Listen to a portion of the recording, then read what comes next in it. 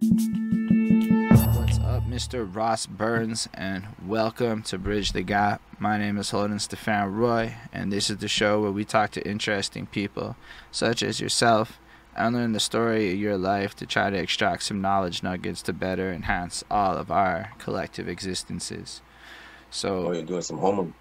it's more like the format of the show, as you'll come to see will reveal it all.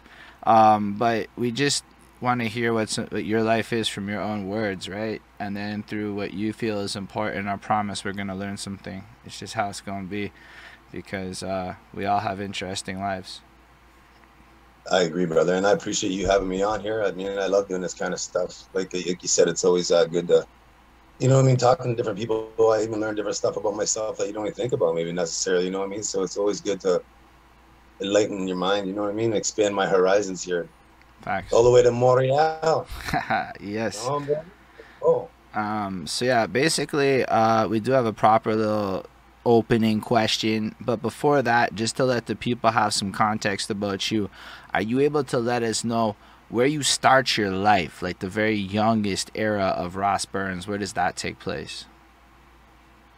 probably from back when I started becoming my own little man, kind of deal. Yeah, like let's say you're like three, 5 years old. The earliest memories, like where are you situated in the world?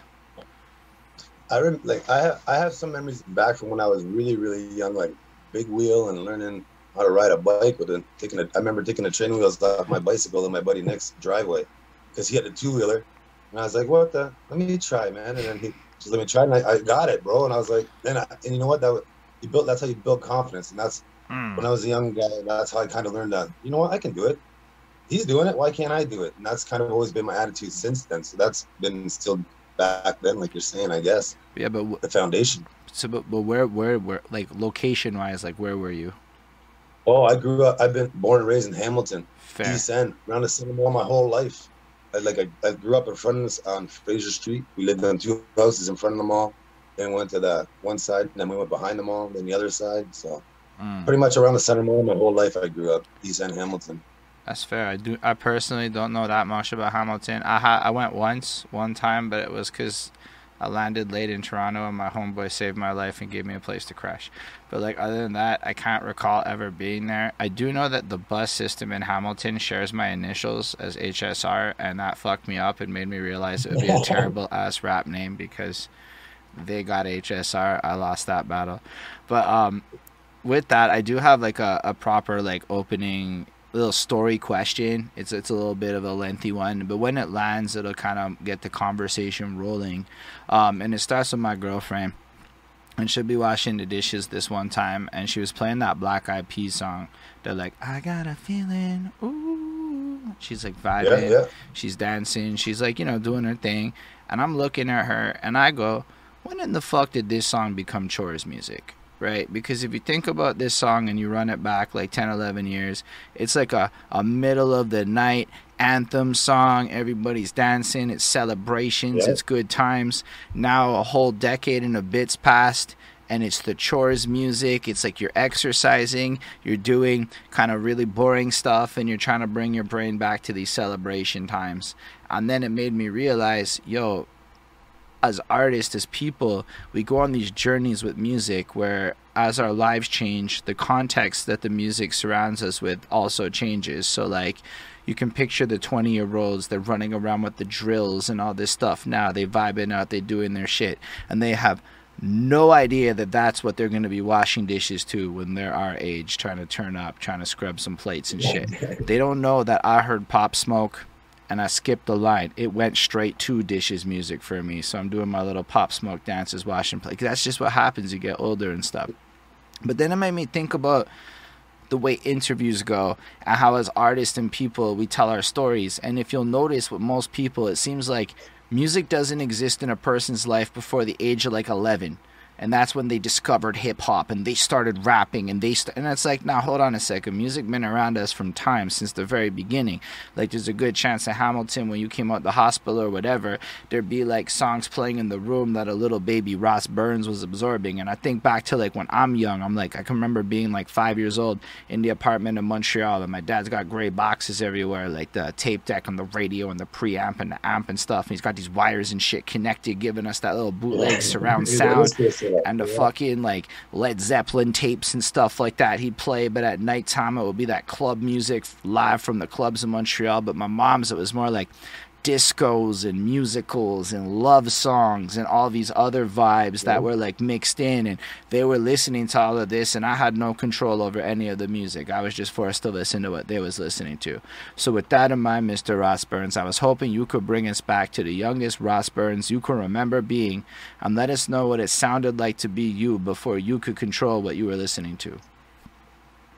Oh, absolutely. I remember 100% listening. I used to say Rick James. My dad used to buy the Rick James going, Jimi Hendrix, and a lot of metal too when I was young. Like when I was really young, I was into like, I still even love Motley Crue, Twisted Sister. And my mom was like always listening to like Cher, Tina Turner, Lionel Richie. That was her vibe. But my dad, like I said, he was more on the Rick James and the Lee Aaron. I remember like Scorpions, all these old metal bands. So that's where I got my love for like I love instruments in general, right? Like to me, music, it's like touches my soul. Like, you know what I mean? It's like therapy, as I always say to people, like music is my therapy. So like you said, it's since a young age, it's definitely always like it takes you to a certain place. That's what music does for me, right? And that's what I'm hoping. That's my plan with why I make music. Is so one day when I'm an old man, even older than now, and I'm like laid up in a bed, I'll be like run my track back, and it takes me back to like this Friday when I'm at the Absinthe performing at the highly anticipated show. You know what I mean? That's gonna be stamped in my head forever. Go with the song, with the template. So absolutely, like you said, back in the day, I grew up like hip hop wasn't, when I was really, really young, it wasn't really so, you know, me and my parents definitely weren't listening to it until I got probably around 8 or 9, I would say I started listening to hip hop. So before we get to the hip hop part, cause trust, when people are young, man, it's always interesting. You might not find it that interesting, but anybody that cares about you finds it interesting. And yo, what's up, Stay Connected Studios, who says Mr. Burns the legend. You know, the legend. The Respect, legend, brother. Thank you very much, man. I appreciate that, man. I'm just, you know, I'm just trying to do my thing, and then I like I'm about the culture in my city and everybody around. You know, try to like deal with everybody and help everybody do their thing, you know. So yeah, people like that are a big blessing. But when you were like young, right? Like, how were your parents bumping music? Was it like vinyls? Was it like the radio? What was it? What was the vibe like? Definitely, I remember the tall, you know what I mean, the record player with the receiver, with the tape deck, and a bunch of vinyls. I remember vinyls. But when I was young too, I had my first system was an 8-track player. It was like it was old back then. And then I remember the first time, I remember, funny story, my dad, he you know, used to be able to put the Scotch tape over it just like the cassettes. You could do it with 8-tracks too. And then he made me a Michael Jackson mixtape. And then at the end of Thriller, he somehow copied in and vocaled in like, "Whoa, Rossi, I'm coming to get you." So that was pretty cool. But that was my first system, was an 8-track system. But my parents had the vinyl by then.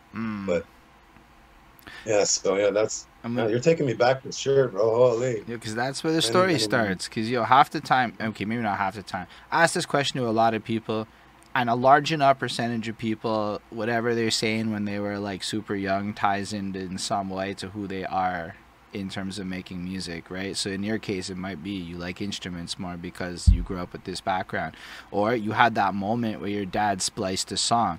That's a little bit of engineering work that was exposed to your life when you was a little one. You don't even know. Maybe that planted some seeds later on, type stuff. So so you're right. I never thought of it that way, right? So for me, I just hear it, and it's always super interesting. And but also, like, when you were young, were you like having dreams of being a singer? Were you like air guitaring and learning songs, or were you like into more like sports and other kinds of stuff? Or what was your like childhood vibe?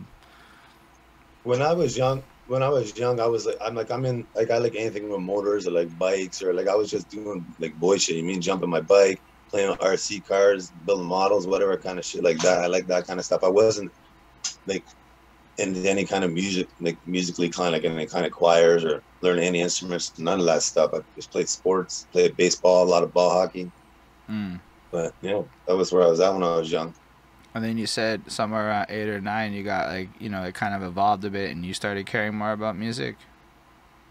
Absolutely. I remember when I was 8 or 9, we used to be playing ball hockey and we had the big boom box and we had like the Beastie Boys, Fat Boys. I even remember Maestro Fresh West, let your backbone slide. And I'm out there playing hockey on the street hockey. Time, you got to move the net. Car comes through, put the pull it back over.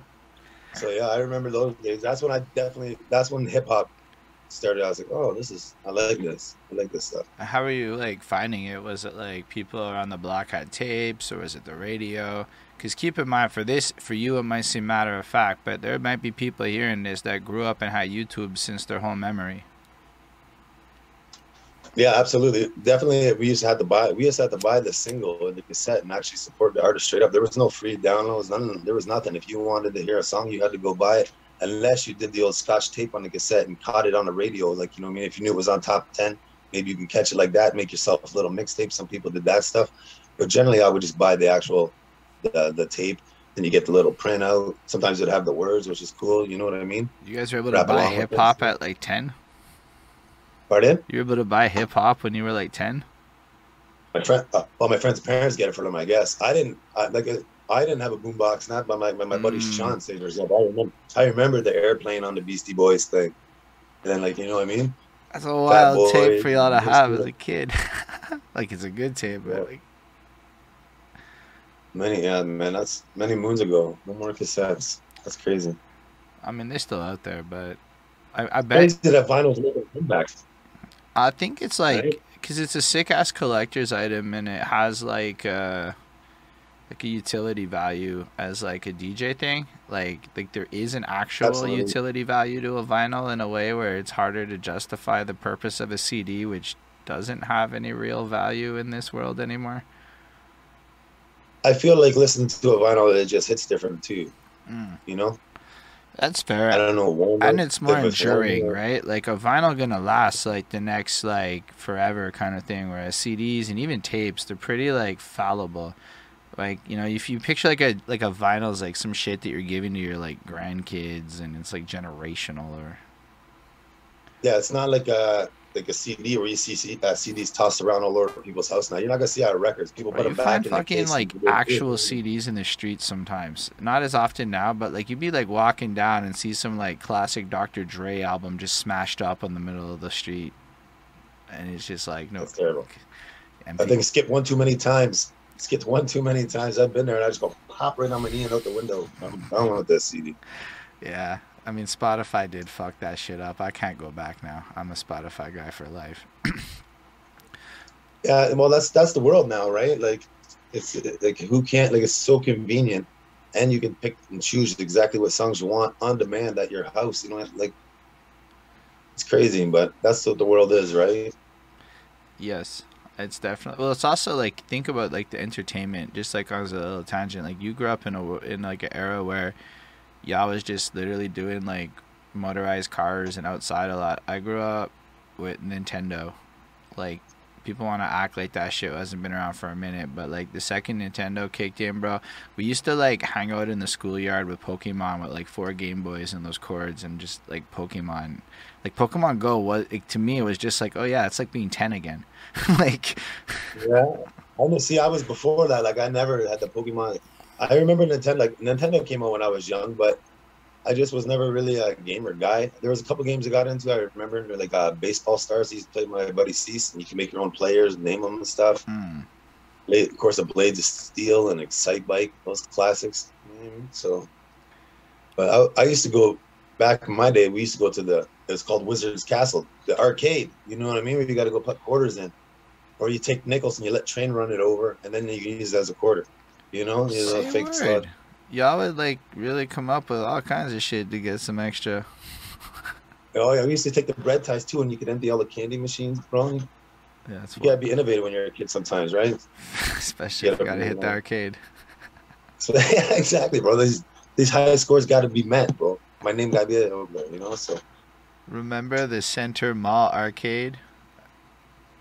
Yeah, that's exactly. That's Mm, Wizard's Castle. right, That's what it was right. called, Wizard's Castle. That came It was from awesome. that place was rough, yo. I don't know about that, but that's what we're getting from the chat. That's sick, though. Yeah, I remember the girl at the apron. You had to give her your money. She gave you some coins, and you'd be playing Double Dragon, whatever. That's cool Holy, though. I Yeah. am older. Nah, but it's that's why it's like it's a different reality, but it's also interesting, and it does come with it. Like an epiphany I had is like had this Kendrick album that just came out, dropped in like the '80s. Everyone would have listened to it like 7 times by now, and now most people have Mm. probably heard it like max once and a bit. Like the number of people that actually played that shit in full twice back to back is not high, and that's a huge thing that No, well, changed. well, yeah, because there's almost a template to be followed now if you want to be in that. You know what I mean? I The mainstream, like, Nah, I think it's something. unfortunately. I got yo. Let's check it. When you were young, video games were Excite Bike. Video games be fucking Yeah. lit now. Like Oh yeah, people yeah. act like yo. People got mad attention spans. Like if you talking Marvel movies and shit, like people wildly focused. It's just like I don't think our lifestyles encourage sitting there and listening to music. That entertainment capacity got phased out the way that it used to be back in your time, where you would just have albums playing as the backdrop to shit as a collective group thing. That Well, wasn't so like even by my age, it was all headphones. It was all solo. yeah. Like I feel like now it's so easy for you to go from watching TV to listening to music to talking to your friend. Like it's all just movement of your thumb. So Super it's facts. hard to like. Why do you put your time? You're like, I'm not. I'm gonna try this different. It's like you're always trying to find that serotonin or whatever, like that. You mean you want that satisfy your need for the digital or whatever? Like you mean it's terrible. I don't like.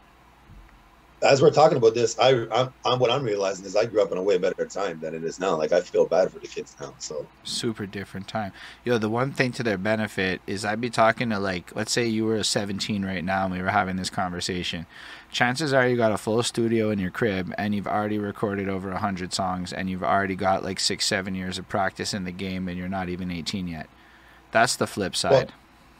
I agree, and that's why there's Spotify and all this. I was gonna say that too, I think, because that's the thing is it gives more opportunity, right? You know what I mean? But at the same time, Then you have to hear every 16-year-old's track as an yeah. old person. Well, you know what? Though? You know what? Honestly, even like when I hear a 16-year-old's track, just like if it's all about like if they're seriously in there and they're trying, they're gonna grow, bro. They're gonna get better. Facts. Like more 9 times out of 10. So to hate on a kid that's 16, like you're fucking shit, bro. Like, you know what? You're just probably mad at him because you're not doing anything to take a risk. Making music is a risk and like putting yourself out there. So you know what I mean? It's almost like you're being naked or whatever kind of deal. Like it's like people say, "Oh, this girl's like brave. That's brave. This like that's brave." Making music or any kind of art, like a painting or anything, putting it out there. I mean, it takes guts, and you're gonna evolve. Everybody, I always say, with grind equals growth, right? You grind at something, you're gonna grow. You're gonna get better, whether it be music, working on cars, doing interviews like you do. You know what I mean? Got to put in the time on anything. So, like, I encourage these 16-year-old kids, even if they're sucking, but like, at least they're putting energy into that instead of like breaking into my car or doing something stupid. You know what I mean? That's true. And I think though the thing is with the accessibility, what really changed is you're just hearing everything now. Like you're actually being exposed to a lot of stuff that existed back in the day, but you wouldn't have heard it because that shit never left its hood. Like you know, it never made it out the hood. It existed. It might even be on Yes, YouTube now, but none of us would know to Google it. But that, cause yo, like absolutely. Yeah. so it's like I think people be wildly jealous that kids be getting famous and a little bit off of some shit that they perceive as low effort that those kids are not even trying to be hip hop on, and there's some like generational stuff happening there. But end of the day that's like a little bit tangential. Back to like you though. So you're like 9, 10 ish. You be cruising around with boomboxes, discovering hip hop and whatnot. Are there like any rappers around? Are you getting like this desire to get into the hip hop game at all, or are you just more of a fan of the culture and the era of life? Definitely at this point, I'm still just like a fan. I'm like, I'm just enjoying the music and like I have my favorite artist, but at that point, I have no like, like I wasn't feeling like I'm gonna rap or like I wish I could be a rapper or do this, because when I was younger, there was like, for me to do that, I would have to like go to Dr. Dre's studio, kind of like where's a studio around here? How much is a studio? You know what I mean? Like you said, the opportunity wasn't there, so it never really crossed my mind. I could just go to the park and ride my bike. Like that was the opportunity I had, right? So I was just enjoying it. Definitely just a fan at that point still. And then, like, as you get into like high school and this stuff evolve, are there like rappers or people like that around you? Does like things evolve a bit? 100%. I remember my like I was in grade 9. My homie, he's a DJ now, Danny, DJ Delight, Dangelowski. He came up, man, and he gave me the Tupac CD. He's like, or it was actually a cassette. He says, let's go to the library. You need to hear this. So we go in there and put in a thing, and he plays me Keep Your Head Up. And they just run through the tracks, right? I'm like, oof. And then that was when like I really like became a super fan. Like I was like, oh, I want that now. I wanted to learn about Tupac. You know what I mean? It wasn't just about his music. I'm like, oh, this guy intrigues me. I like the way his character was and stuff. And then that's when I started like listen to it all the time. Then the more I listened to him, then that's when I started to think like, I feel like I could I'd rap along. I'd be like, man, I feel like I would say this if this was my song. Now I started getting down those kind of thoughts. So I feel like that's when the seed of that was. I was probably like 14. Do you remember any of like, okay, specifics on that? Like, do you remember, okay, I heard this Tupac song and I would have flipped it like this as a 14-year-old? I can't say I remember like that. I remember just being like, I wanted to ingest every word. I was like, oh, like I was just, I'm like, even the way I make my music now, like I'm not really a bar rapper. I'm like, I like to tell like a story. Like I always say, like I don't write my lyrics, I write my legacies. What I'm trying to do, like I want you to listen to my songs and learn. I like that. Stuff like that. I like that. I mean? So I'm not trying to rap to be you to be like, oh my God, he's so cool. He said something so cool. Like that's not like, I appreciate bars. Don't get me wrong, but that's just not the way. Because the way I grew up, rather because like the Tupac and the music I used to listen to, everything had a message or a structure. See, that's a wild thought, right? Because nobody's ever said that to me, that you were inspired by Tupac, and because you're inspired by Tupac, you're less drawn to bars and more drawn to purpose. That's a big one. Bro, anybody who's trying to say Tupac's a bar rapper is lying, right? He wasn't a bar rapper. Not to me. Like I've never heard anybody say it. I've just like, because he's everyone's favorite, right? But then everyone's trying to be bar rappers. Too. And I just never thought about that before. Yes, that's a great one. So, like, I love Tupac, but I feel like nobody told stories like Tupac and took it to a place, you know what I mean? And like talked about not just him. He talked about like this community and what was happening around. You know what I mean? It wasn't about like, hey, look at me. Whereas generally that's what most time rappers it's about, right? Look at me, I'm the man. This, I got all this money, especially nowadays. Whereas back then, like hearing songs where he's talking about like Brenda's got a baby, like saying there's problems in the community, man. Like we all got to. You guys don't see this, like, you know what I mean? And that's where it becomes like therapeutic to me, where it helps me ingest things that see like there's problems. Everybody has problems, though. You know what I mean? You just got to deal with it some way. So that's why I'm like I said, I'm not a bar guy, I wouldn't say. But no, I'm not really a bar guy either, man. I put very little effort into quote unquote bars. I just write shit I feel based on things I think, based on whatever. And sometimes it's ludicrous. It just happens to come out in super weird shit. But like, nah, I don't think so. I think like when people go down the bars route, to me, it's more reminiscent of sports than trying to like tap into the musical energy. And I'm not an athlete with my music. I'm trying to be a weirdo artist. I agree. It's definitely, and like hip hop's a competition all around, but definitely with the bars. I mean, that's why we have battle leagues, the King of the Dot now, right? Oh my God, I understand I appreciate the crowd. Battles are sick though. When you really want to talk bars, battle rap is like the pinnacle of bars. Exactly. I agree 100%, right? But like, that's just not my lane, really. No, I respect that. I feel like I hear a song, like when I hear a song, then the hook says this, and then the guy just raps, has nothing to do with the hook. I'm like, what?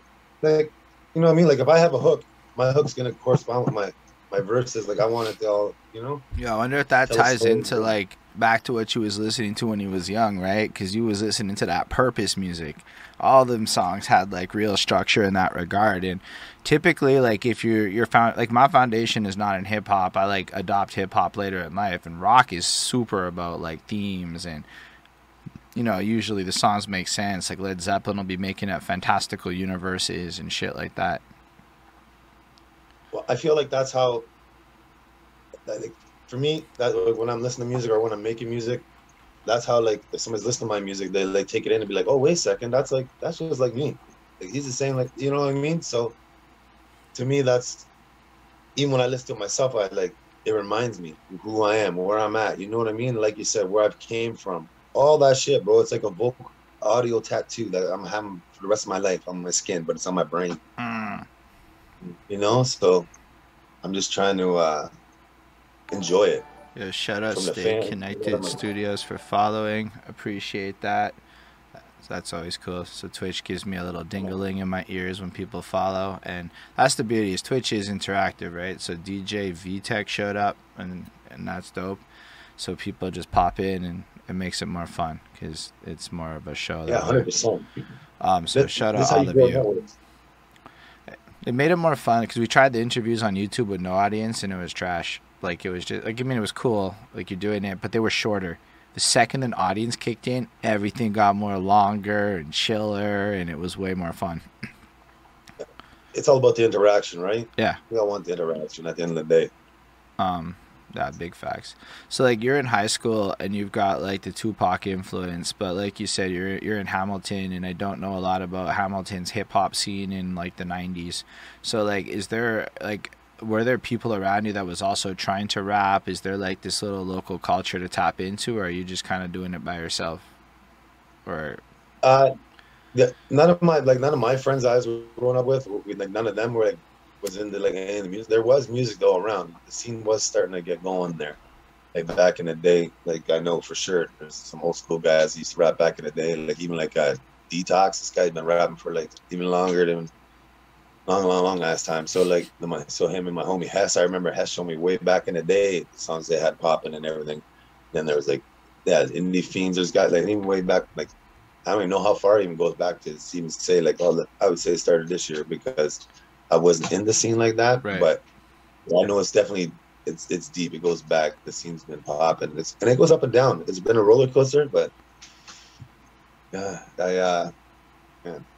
so in high school, It's you crazy. weren't so connected to it. You were just more getting inspired at that point. I was just a fan, 100% for sure. Just in like I was in the building cars and riding dirt bikes around the streets and getting in trouble like that shit. Like not real trouble, but like I mean like people didn't like me riding dirt bikes down the street with my friends. So but like that's the kind of shit I was doing, right? Yeah, I wasn't thinking about I can make music. I mean, that's fair to be, because there were no dirt bikes when I grew up in the middle of Montreal. Like that isn't a thing you do. Messed up, bro. I'm telling you. A lot of the best motocrossers come from Montreal though, so they're out there. I know somewhere they're out there. Nah, I mean, I'm not saying that they don't have access to it, because the places that are not Montreal are full of this shit. Like my girlfriend come from Howick, Quebec, which is like not far from Montreal, and she got all tapped into that BMX community and the motocross, and so it's like it's adjacent, but like when you're deep in the middle of Montreal in the city, like there's no motocross. It's just like bicycles and city buses. Like we can take the bus everywhere. So like Yeah, but it's the same here. Like there was no dirt bike, like nothing around here. Me and my friends just got dirt bikes and like I put it in my backyard and I'd ride it down the train tracks, down there, and then we'd go down to Nash Road and there was like just an old field and we'd rip around the field and then ride back up the train tracks. So it's not that we just there was like no racing or nothing. We were just being riffraffing and just went and having dirt bikes. that's wild shit still. Maybe I just wasn't like that cool or something. I just feel like Montreal police be locking shit down. I don't know. Maybe my misconception, and there was a whole bunch of dirt biking. You were playing Nintendo, bro. That's you know true. What I mean? So that is true. Different. But that came a bit later. I was still like outside a bit. Like my parents would be like, "Get the fuck out and go to the park." I still come from like that time, so like you would be at the park and shit. But like, we was in like the middle of the city. Like it's not like connected to where dirt biking would. Like you got to be somewhere near like country to end up with anybody being like, let's grab that dirt bike. I don't know. I don't even know honestly know how I really started getting into the dirt bikes. Yes, anything just with the engine, I like it Mm. automatically, right? But, oh, I actually I do know how I got my first dirt bike. Is 'cause my dad had a Harley, and then of course, so then I was into motorcycles because he always had motorcycles, and then he got me a motorcycle for well, dirt bike for $70, and I took it all apart, rebuilt it all back up. I ended up having to clean the points. I got it all going. Then I traded it for RM 250, so it was sweet. That's But that dope. was my first dirt bike. So it was, I guess it was because I wanted, like, I was just, it was more of a, some, my dad got me a little project, I guess, is more where it came from. Then once I got the first dirt bike, then I traded up, and like then I went, like, now I want to have a dirt bike all the time. From like until I got a car. So from when I was like 15 till How like fast do 18, dirt bikes go? you the 250 really flew. I think it would probably go like 80 mile an hour or something. That's It fast, was really fast. fast, especially down the train tracks, right? We'd be like racing the train would be going. You think it's a speed train? Just sink right by it. Oh, I got scars on my arms from this shit from the train tracks. Yeah. It is what it is, bro. You know, what I mean, it was fun. Scars are stories. Scars tell stories, right? No, that's. I mean, you were also having some fun times. Like that's. Nobody's told me about this. Like nobody's been like, bro, I got the dirt bikes and I was cruising. Nobody said that to me before, really. So that sounds wild. Just the smell gets me excited, bro. When the dirt bikes. Like, I'm going to Nitro Circus June 10th, so I'm pumped for that with my childhood buddies. What's the Nitro Circus? It's like a trash. It's like a bunch of X Games stuff, like how you're seeing the BMXs and it has skateboarders and dirt bikes. They're all doing backflips and all kinds of crazy shit. It's gonna be Okay, crazy. Like that's kind of, I love that shit, man. That's for sure my favorite shit. that's fair. You're missing it. No, I mean, I went to like one of these things one time and I watched the show, and the parts where the people were doing things was dope. The parts in between was terrible because it was like 20 minutes. It was like a monster truck show with BMX dudes doing BMX shit or whatever. And Yeah, man, a monster truck fell over and it took them like 20 minutes to get this fucking truck out the way or whatever. That shit I can't, I was like, I had no patience for. But like, yeah. This is, I was really impressed with the dudes doing their BMX shit, like doing the flippy flips, and like I was like, okay, that's pretty next level. Like I got into cycling pretty heavy in the last few years, so I do fucks with the athleticism, and like I do fucks with the motocross people in like a conceptual way. It's just like I never. It's just not around me. It's like it's just never. Nobody talks about it. It's just never around. But now I'm but like, this sounds dope. BMX is what I had. Like that's what I was into before that, right? Me and my friends just had a little crew. We rode around, bunny hopping shit and jumping stuff and wiping out. You know, it was good times. Those Like people are in that's Montreal for sure. yeah, exactly. That's but like you know what, man? Like just to be a kid, like that's where you like you learn boundaries. Now you figure out what you can really do and what you can't do sometimes. You know what I mean? And you learn how to build your confidence up or challenge yourself or like get picked on by your friends and just laugh about it because you're like, ah, you don't jump that, you pussy. Like you know what I mean? That's builds character. I think that's shit. Definitely does. Especially with the freedom. That's the one thing y'all had that we don't have is freedom. The second the cell phone got linked up in my life, my parents could reach me. And that shit happened before I turned 18, and that shit changes everything. Ah, yeah. See, when I was young, the phone stayed at home on the wall, bro. Nobody could call me once I left the house. Like you said, I was free. Hmm. Because you all remember, like, there was a time where an hour could disappear and you could lie. Yeah, yeah, yeah, for sure. Now to be like checking your location, I should be like check it, check it. Like everybody is the police now. Like Yeah, people be like, oh, I didn't answer my message. I see you're online. Like, and I send you a question mark. Like, listen, man, I'm talking to somebody or whatever, right? but Not allowed to not be available. I leave people on red by accident all the time, and then I have to explain to them that I clicked on you by mistake, and I'm super sorry. But that's what happens, person. Like, Yeah, that's not to take it personal, man, but people do, right? Like, super even like, do. like if somebody doesn't respond to me, I'm like, whatever. They don't respond after. Well, I usually Some just people do. assume that people who like don't respond that quick, okay, people who don't respond that quick are busy, and I respect that life. And people who respond mad quick are either nerdy or busy or not busy. Because nerdy people be busy but somehow still answering everybody. I can't, I hate notifications. But like, Otherwise, man, like it's what it is. It's people who are not that busy and looking to get busier that tend to be more demanding. I find on the internet. I feel like it turned into a lot of, oh, what are you saying tonight?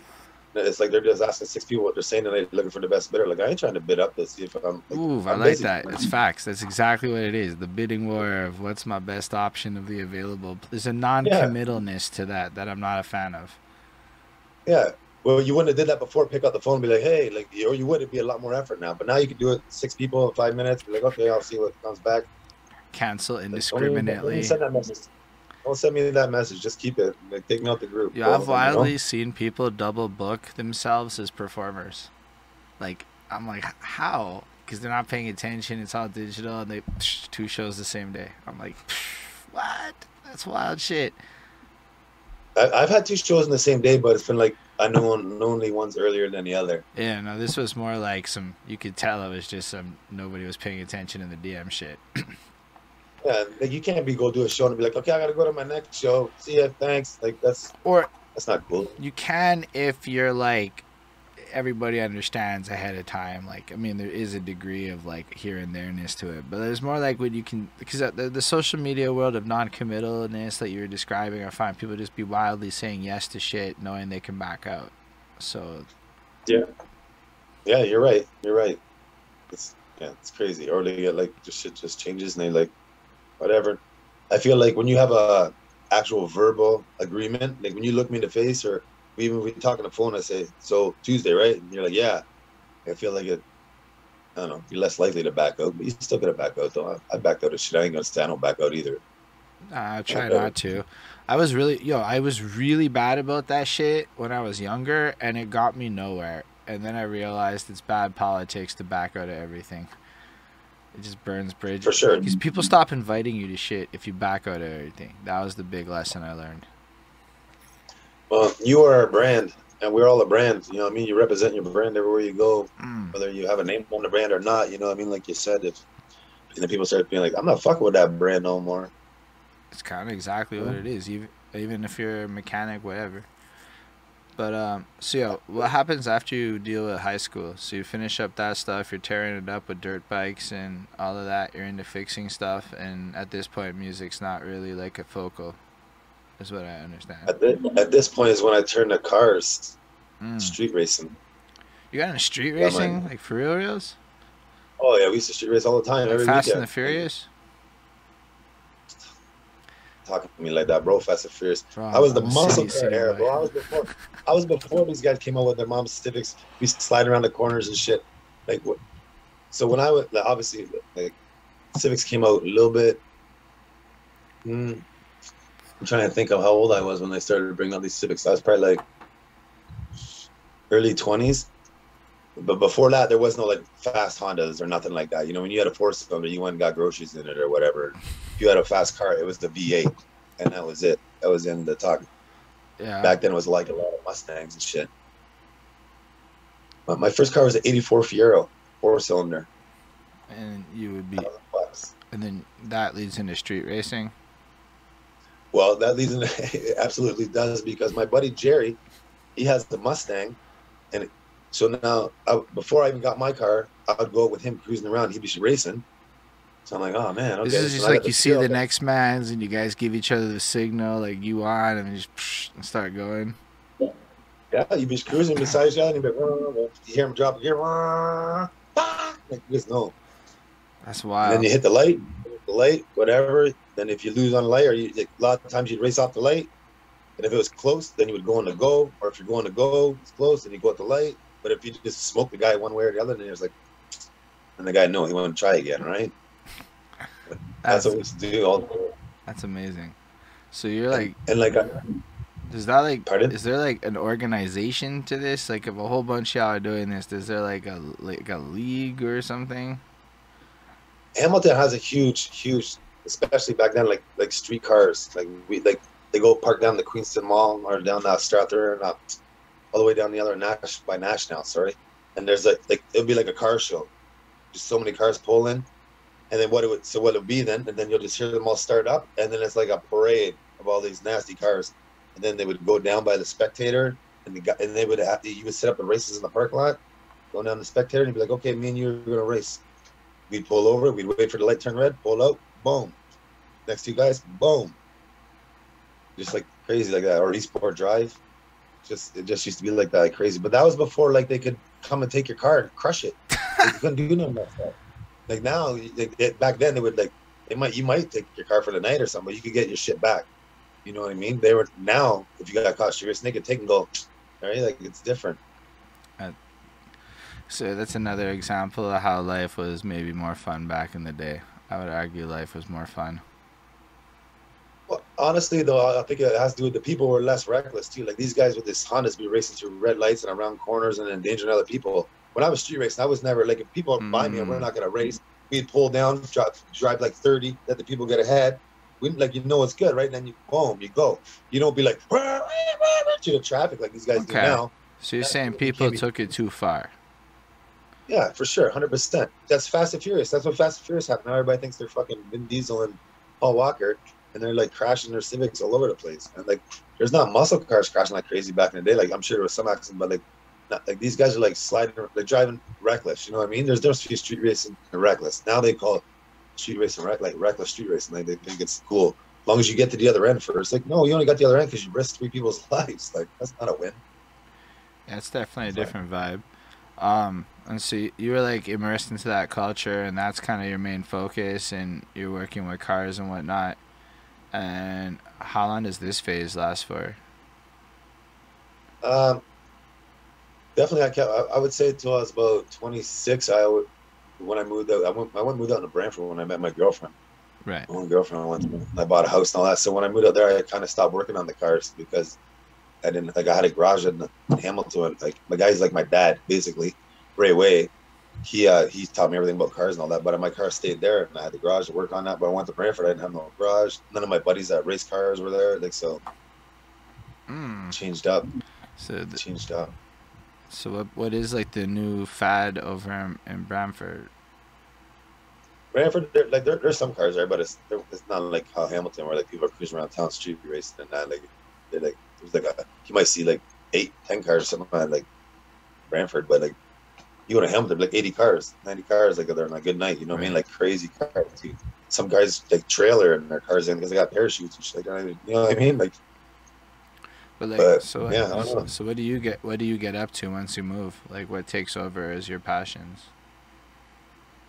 Well, when I was probably I would say part of my transition, I was playing a lot of ball hockey from 18 to like up into my late 30s. So I was playing a lot of ball hockey, and I was actually started getting into working out, and like I started having a job stuff, you know what I mean? Like living with my girlfriend. I honestly thought like I was moving towards the whole settle down thing and all that, I guess. I mean, I was just doing what I thought, I'm supposed to do. I'm gonna be a better man than my dad. That's why that was my attitude kind of thing. But not knowing me, maybe that wasn't my path, right? Right. So that you're basically following the what you're supposed to do path until for how long does that go on? Well, I had so like till I was 32, I only had 2 girlfriends. So I had one girlfriend from 18 to 25, and then I had the other one from 25 to like 32. So that was So once after that, I was like, I'm very content by myself, and I didn't even know that. Right. You know, like, and honestly, big reason why it was like the final factor, like one for me, anyways, in my heart, it was like this girl doesn't care nothing about what I care about. Is one of my buddies, Chris Slack, he came to me. He's like, "Oh yeah, I make music." Then I was like, "Oh shit, this is my opportunity to actually get a chance to record." Because when I started listening to Tupac, like I said, I was starting like making up my own song. I was like almost like a closet rapper in my head. Like I wanted to do it, but I had no means. Now all of a sudden I had the means. And she's like, "Oh, you're not fucking doing that. Embarrass me, this and that." And I'm like, "What?" Oh, those are not good words to hear. If you're like, "I want to be a rapper," and embarrass me, that's not nice. Yeah, and like she hated my car, and she hated that I have a dirt, like all the stuff that I loved, that was like no bueno on her books, right? And I was like, you know what, this isn't how it's supposed to be. Like I understand compromise, but I'm not giving up everything I love. Facts. It's not fair. That's not what it's supposed to be.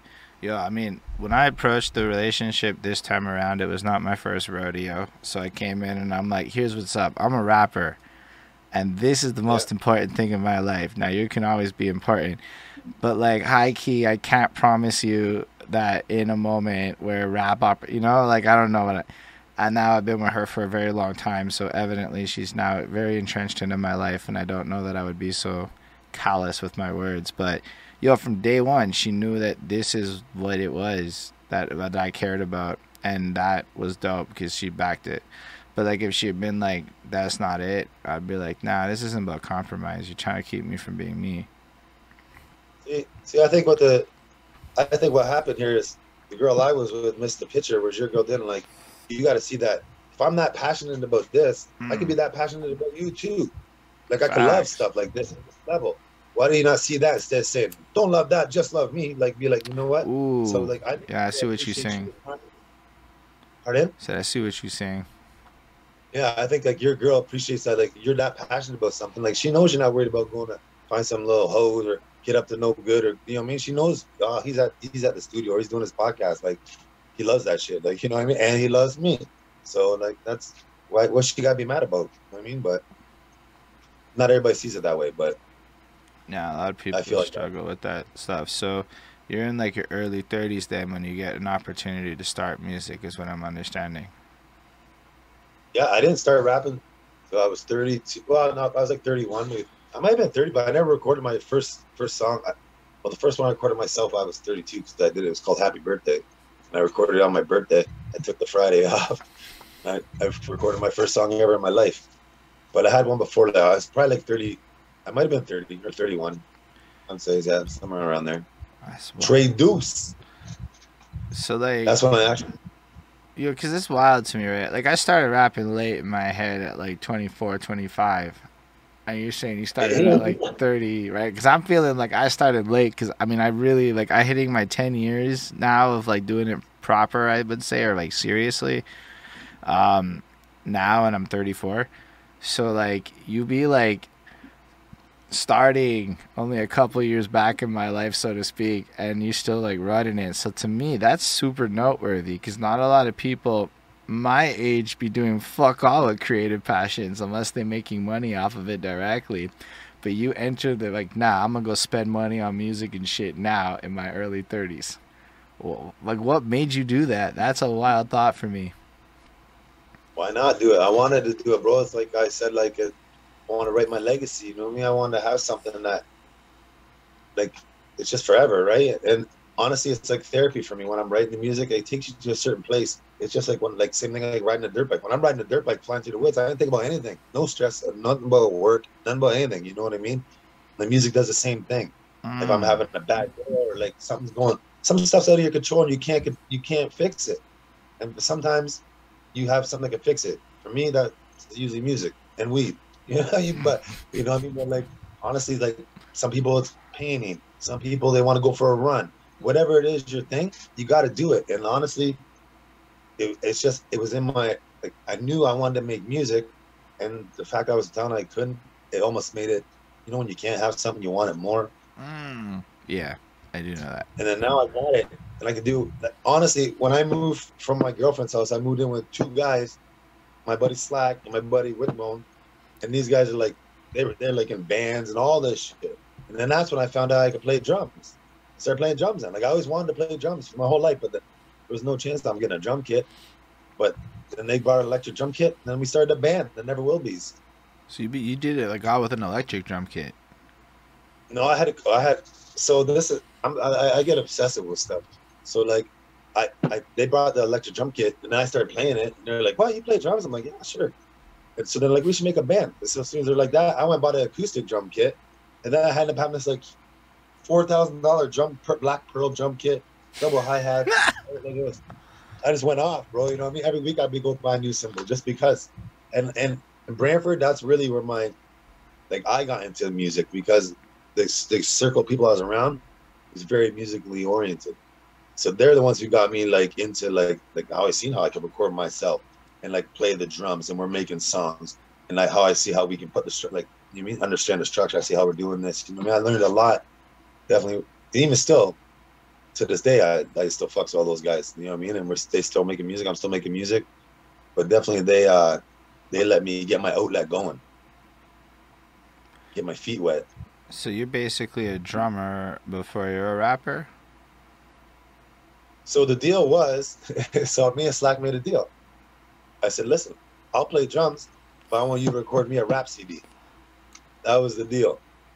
So then, but then we never ended up finishing my CD till like later on. But yeah, so definitely, like my first performance live ever was I was a drummer. And how, I played drums. so, so you've done both rapping and drumming. Which is a more fun performance? Uh, I think it depends on a lot on the crowd, right? For sure. But for me, I definitely like the hip hop when it's good energy. But for because when I went and did my band, it was just me and one guy when we were performing. And then after I was in a like I had a country band just a little while ago too. I was a drummer and we have some songs like I rap and drum and whatever. But playing with that band, I it was really fun because we can go play anywhere. You know what I mean? So, but I would say I like the hip hop better, just because mostly because there's a lot less stress, like trying to maintain five guys in a band and everybody's shit, right? So it's a Mm. lot more work. I love both, I guess. At the end of the day, as to answer my question, I really I love playing the drums. It's fun, So, and that's my instrument. so you're playing the drums. Do you guys like tour or go around, or is it more like local? No, we were just local. We local, but we had just got started, and the COVID fucked us all up. Then we weren't doing gigs, and then now my one homie he moved out east and that, so that's kind of the wheels fell off that now. So that's why I'm just back harder on the hip hop now, and now I'm focused on just getting like doing me instead of everything else, right? So you're doing the Because I'm getting drumming old. thing. Well, around what year do you start the drumming, or like that phase?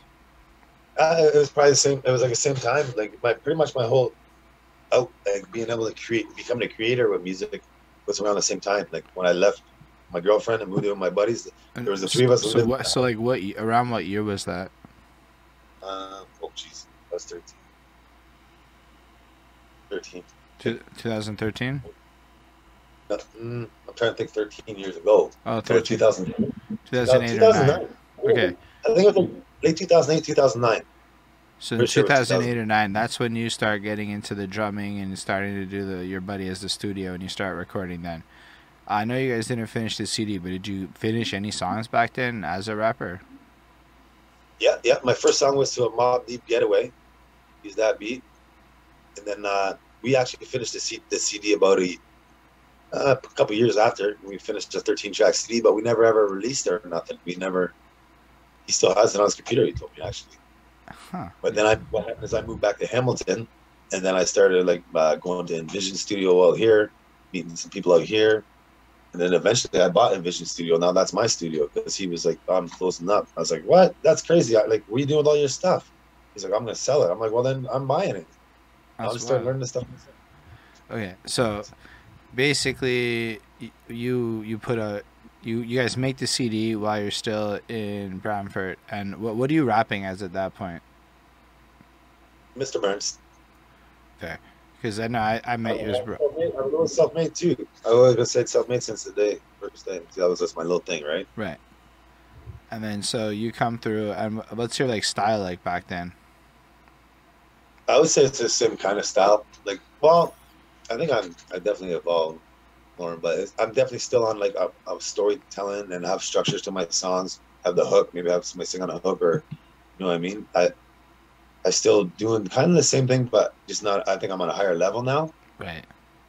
I was trying to do back then what I'm doing now, maybe, you know, like I still have the same direction. I was trying to tell my story. Like I said, I wasn't trying to sound cool, make bars or something. I was just trying to, when I hear a beat, I'll hear a hook right away or something. And then once I hear the hook, then now I'm going to tell something that correlates to that hook. And then it just kind of all goes together as soon as I feel a beat, I'll feel it. I'll be like, yeah, this beat, I like it. Like my song, Mm, Blessed. I'm feeling blessed. Next thing I know, I recorded the hook that night. And then I didn't even do the verse until like a year later because I was waiting for my one buddy's going to get on it with me and that. So yeah, that's how that one turned out. that's fair. Sometimes waiting on buddies can be a frustrating experience, is what I've learned with the features game. Um, it is. But You know what sucks is then is when I go do shows, and then all my new songs that like I do because we're having a studio. It's easy to get collabs and features. Like you end up, guys are like, oh, want to jump on this, or hey, can I jump on that? Like it just happens organically lots of times, right? And like I said, I've never been about like, oh, it's me, me, me. So I'll be like, yeah, let's do it. Like at the end of the day, it's a competition too. If I'm getting on a song with somebody, I want to see if I can beat them or where I'm at with them. You know what I mean? I don't care. If you ain't doing hip hop for a like at the end of the day, it's competition. Like at some level, right? Like That's anything you fair. do, you want to. Like you You do want want to be the best at this, or even if pardon? you do want to be the best at this, or at least, like, I don't want to look whack next to you. Like, I don't know if I really care about crushing a man's on a song, but like, I also don't want to be the worst rapper on the song because that would be shitty. Yeah, I'm, I'm definitely not like. I mean, I think it's honestly, it's probably more competition with myself. It's like I'm testing myself. You know what I mean? See where I stand at. Like I'm not. It's not necessarily I'm coming because I'm gonna do what I do on the song. Now I'm gonna see how that stacks up to what you do. Like I'm not gonna try to talk what you talk on the song or whatever. You mean I'm still gonna do me either way, right? And like it's not like I'm trying to go to like body the guy. Like oh, I want to hear your verse so I can try to top it. No, I'm gonna speak the verse that I want to do anyways. You know what I mean? I don't think it's gonna change my direction. So like I think I said it wrong in the sense of like it is a competition, but amongst the guys too. But I mean, for me, it's I'm about challenging myself. I'm trying to always level up. You know what I mean? Try to get better or whatever. No, Learn I something. definitely hear that, but it's also a challenge to get those songs performed in real life.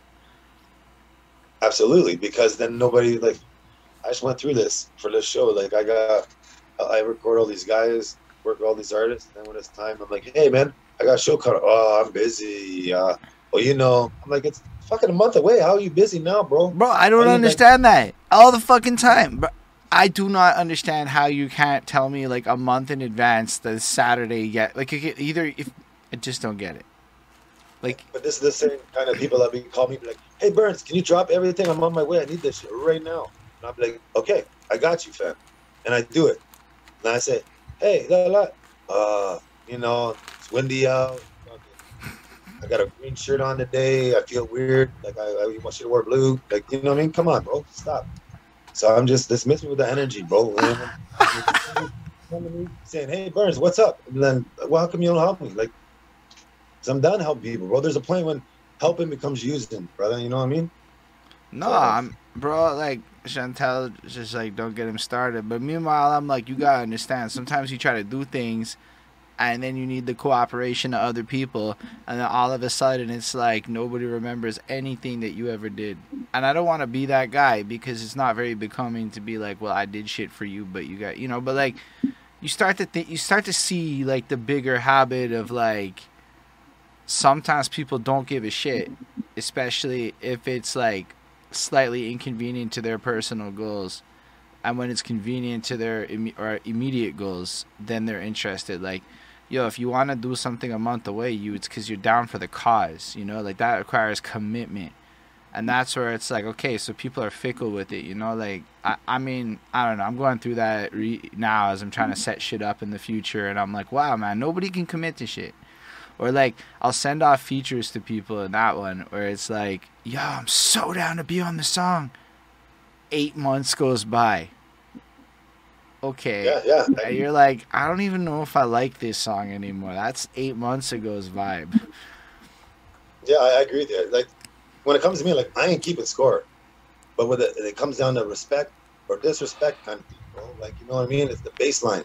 Like it's like I don't care what your balance is. Is your credit good with me? You know what I mean? Can you get the credit card? Like you guys start taking away these credit cards off these fucking guys, and they want to run up their balance. You know That's what a I good mean? way to Like it's put it. But it's not even about keeping score per se. It's just like yeah, definitely not. I don't keep score because I there's know I too got a lot. many people out there, and like it's more about like protecting energies, right? So for me it's like if you can't at least be like excited about it, or that's the energy that might kill the vibe, and that's something that I have to protect the people that are like, not, I know it sounds weird, but like if you're curating an experience, it's kind of on you to protect the energies of the people you invite in. Like if you're the host of a party and shit, you can't invite everybody. You kind of like to some degree have to pay like attention because some people be like buzzkills and they just want to be buzzkills, and it's you don't want them to be. but they just choose to be. Yeah. Some people just are looking for a confrontation sometimes to get drunk or something or whatever. But yeah, man. But like at the end of the day, like I like, yeah. I don't know. It's just I'm excited for like everything being back, the shows and all this shit. So like I want to like I got my set this weekend. I got my set all set up. My set's crazy, and I got my homie came back because, like I said, it goes down to the respect thing. You know what I mean? It doesn't matter. I don't see you for a year or something. I say, hey, yeah, got you. That's it, done. You know what I mean? That's how it should be. Facts. That's how I operate. That's how I operate. You know what I mean? If you're moving different, don't come try moving me then. You know what I'm saying? It should be the end of a conversation. Yeah, done. Unless there's a legit reason, then okay. But a month away, there's a legit reason, bro. Well, I mean, a month away, it's like either a really legit reason, like somebody hit me like, yo, come through on this date, but I'm like, bro, somebody hit me before you on the exact date at that exact time, I can't come through. That's a legit month away reason. But unless you can, you know, in that degree, like, be like, look, there is, you know, but most people are just non-committal. It's more like, I'm going to see what's up that weekend. Is more the vibe, and it's like, nah, that's not like. I'm only stressing this because it might seem like I'm like whatever, trying to create whatever, but like I've been like integrating back into the live scene in my city, right? And I'm seeing how the shows don't start late because the promoters are fucking around. The shows start late because the rappers aren't there. That's crazy. They come That's late. Crazy. They don't show up on because if you're a promoter and 3 of your, let's say, names aren't necessarily on time, are you going to start your show not having a full roster, or are you going to let it be a little bit because, you know, this, that, the next thing? So it gets more stressing if you're the promoter. How do you know? And like I started realizing, and it didn't matter what show I went to. It didn't matter. It was like all of them, whether I rapped at the show or not. Except for the one time it was one act and it was their album release party, that was different. But anytime it was like multiple artists, it's like a chunk of them didn't come. And I'm like, that's so wild to me. So it's like this commitment thing. It's something that maybe it's just like the whole artist world needs to hear a little bit, because that's the reaction that regular fans have when they come to your show. Like when regular ass people, the ones that we want to come, actually show up, they feel like that. That's crazy to me. Like I've never seen, like I've done tons of shows and I've never seen like a bunch of guys never show up or coming up late. Some guys come late sometimes, but generally for shows like especially around here, like we'll have like there'll be like lots of guys in the bills and the guys will be there. What sucks is though as soon as they perform, everybody starts peeling off one by one, right? My set's done, I'm going home. So, but as far as like showing up, everybody's usually there, ready to have their time. Yo, we got a different problem. They're there. They're just not in the venue. They're like, because here's the thing. What I'm realizing is most of us smoke weed. Yeah. We're not really drinking like that. And so, like, we just want to smoke 6 joints and cigarettes in a row. A lot of people just want to smoke, and there's no inside smoking. So I've noticed that at festivals, it's people be, like, wildly at the show. And then inside, what's up, Linda? And then at like, the bar shits, like, so they had to turn on the smoke. Like, I did a show on Saturday. So they had to turn on the smoke machine at one point and fuck up the lighting because certain people were, like, lighting up in the back. But unless you're going to, like, that extreme, everybody's outside, and most people were cowards, so everybody's outside, not lighting up inside the bar, and so they're all missing the show. And that, but I don't know how to deal with all that. I do know that in my city, at least, motherfuckers wildly don't show up when they're supposed to, and it like, so I hear this and I'm like, yeah, that's that non-committal shit. But I don't know, maybe your scene is more tight. Maybe you guys do sound check. We don't do sound check. We do actually, and like we'll see how it is when we're coming back now with the scene. But like I'm speaking on it before, like the scene was pretty popping before. It started slow just before COVID. So, but we used to have like a bunch of promoters. It'd be like 2 shows in the weekend easily, right? And it wasn't a bunch of flop artists. Yeah, that's wild. I didn't even know it was like that. I mean, we got a lot of stuff popping off. That I don't want to diminish anything on the Montreal scene. I was just commenting that I noticed this pattern of artists, but otherwise shit's super lit and there's a whole bunch popping off. But like, when did you start getting into the performing and the hip hop side of things? When I came back to Hamilton is when I started doing hanging out with my homie Toxic, and then he took me to the one studio, kid studio, and then hooked up with that one guy Jake. He was always doing shows all the time. So then I just started doing shows, and then So that's what year was that about?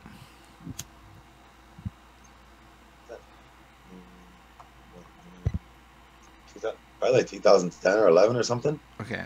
So you've been doing like live shows for like a decade then. Oh yeah, easily, yeah, for sure.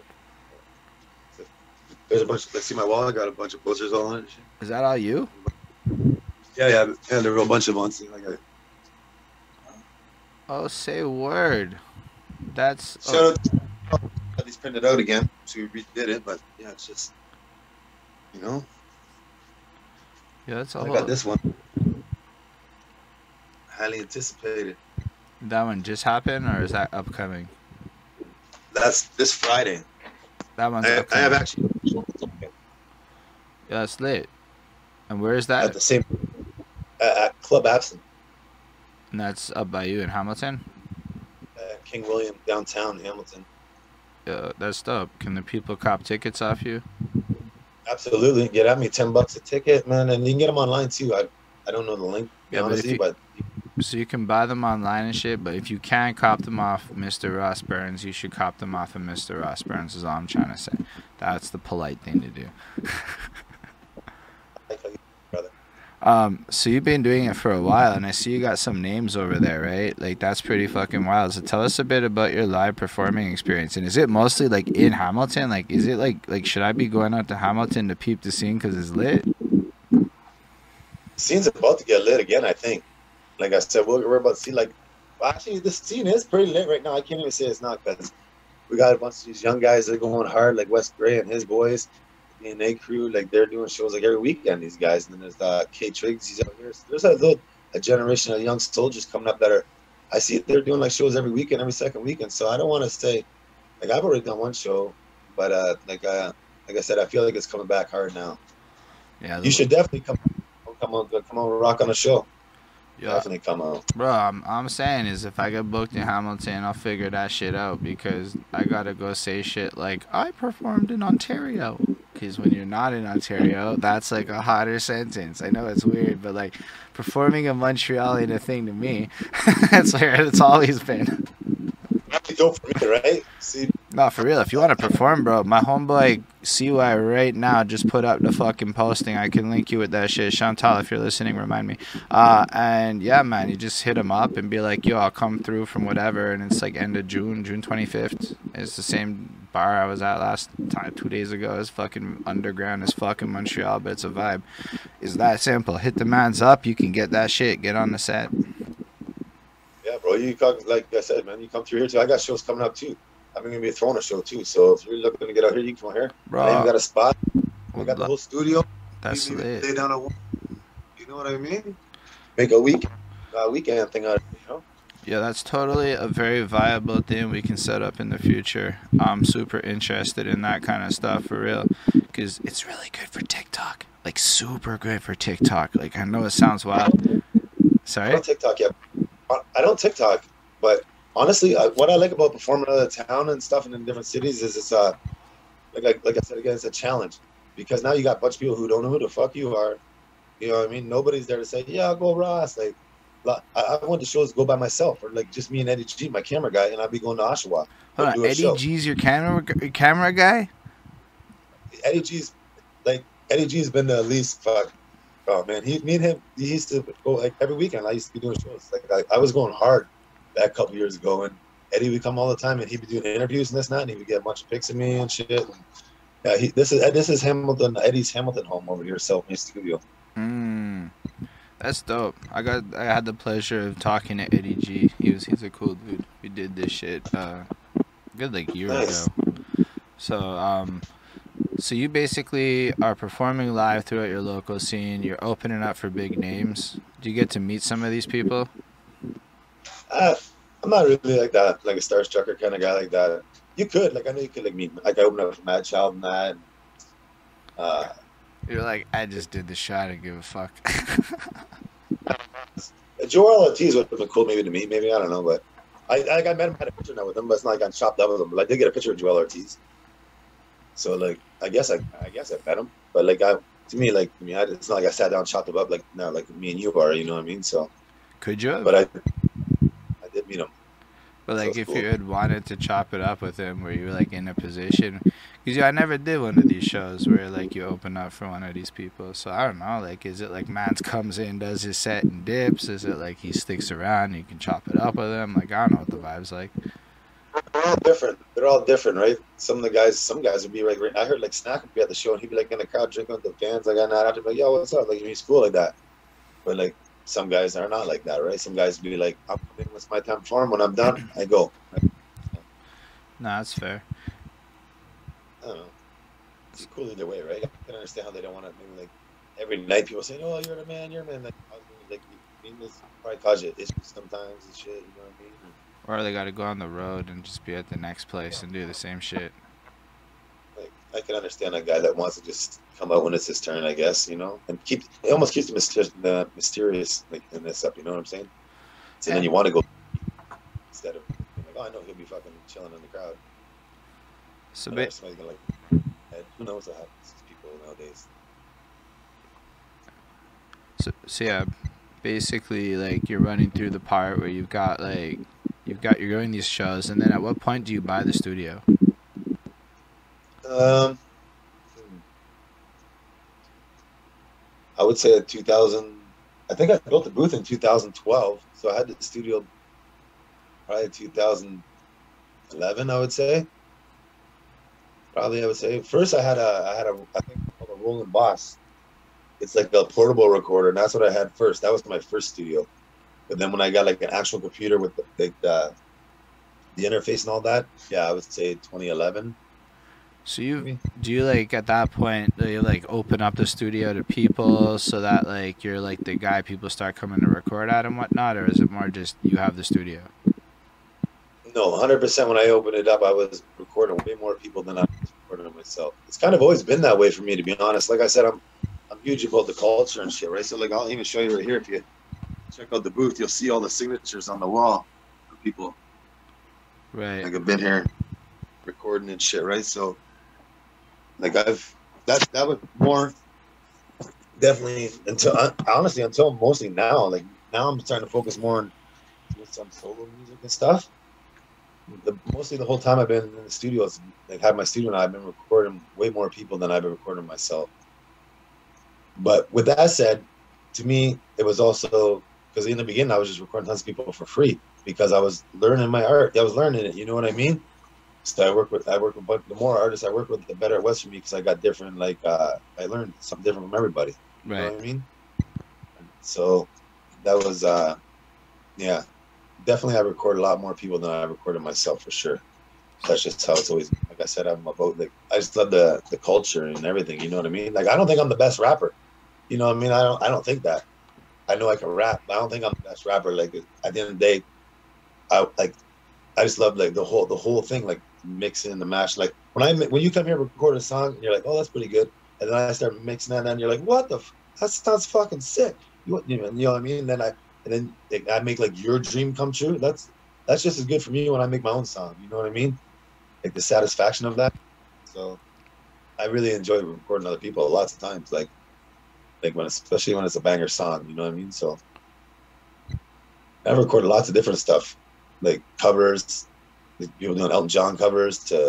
I recorded like the country band. We were one song by my side with the Eric Provo band. I did like we did the harmonica and everything in here, all the instruments and shit at my house.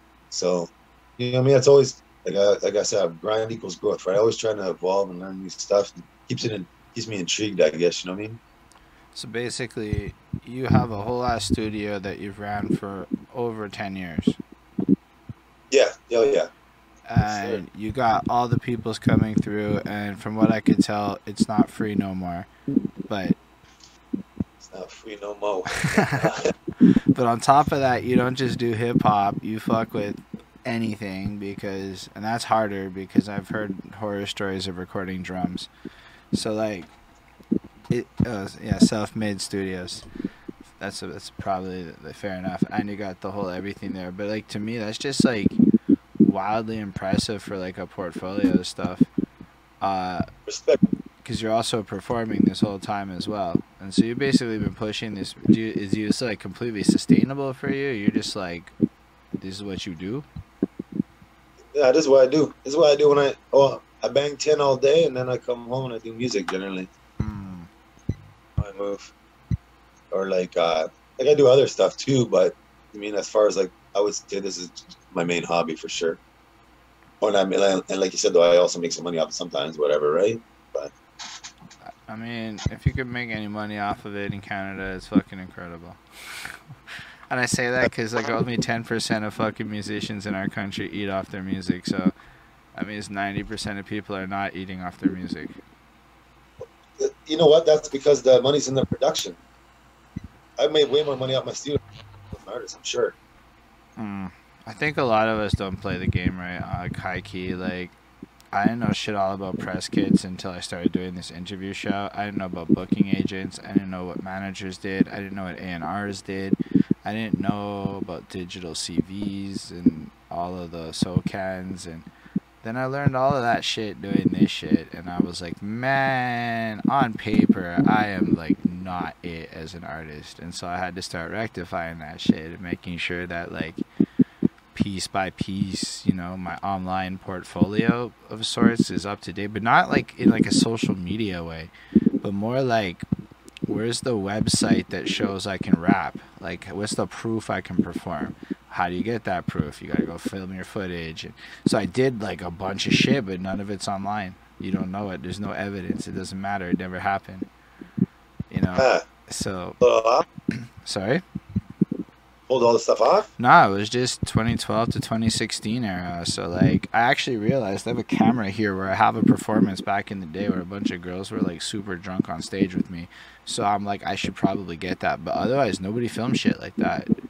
Or it was, like, the old days on, like, the shitty, grainy Facebook phones, you know? Like back in the days. Like, it wasn't, like, now, and I wasn't on my shit. So the number of, like, there's pictures. You'll see a lot of pictures, but that's not proof of it, you know. And then the music's all shit from back then, so you don't like how, you know, you evolve and whatnot. So like, nah, I learned really like big, like, yo, like this press kit shit is like storytelling, so that when people look at you, like it's more. And like, so I had to learn a lot about the business side of how to be an artist, like the brand, the part that you were describing earlier, to represent it and how to do that, so that it's not like you're just a hobbyist, but like you've actually got something like a monetizable service. Like, I want people to pay me to rap.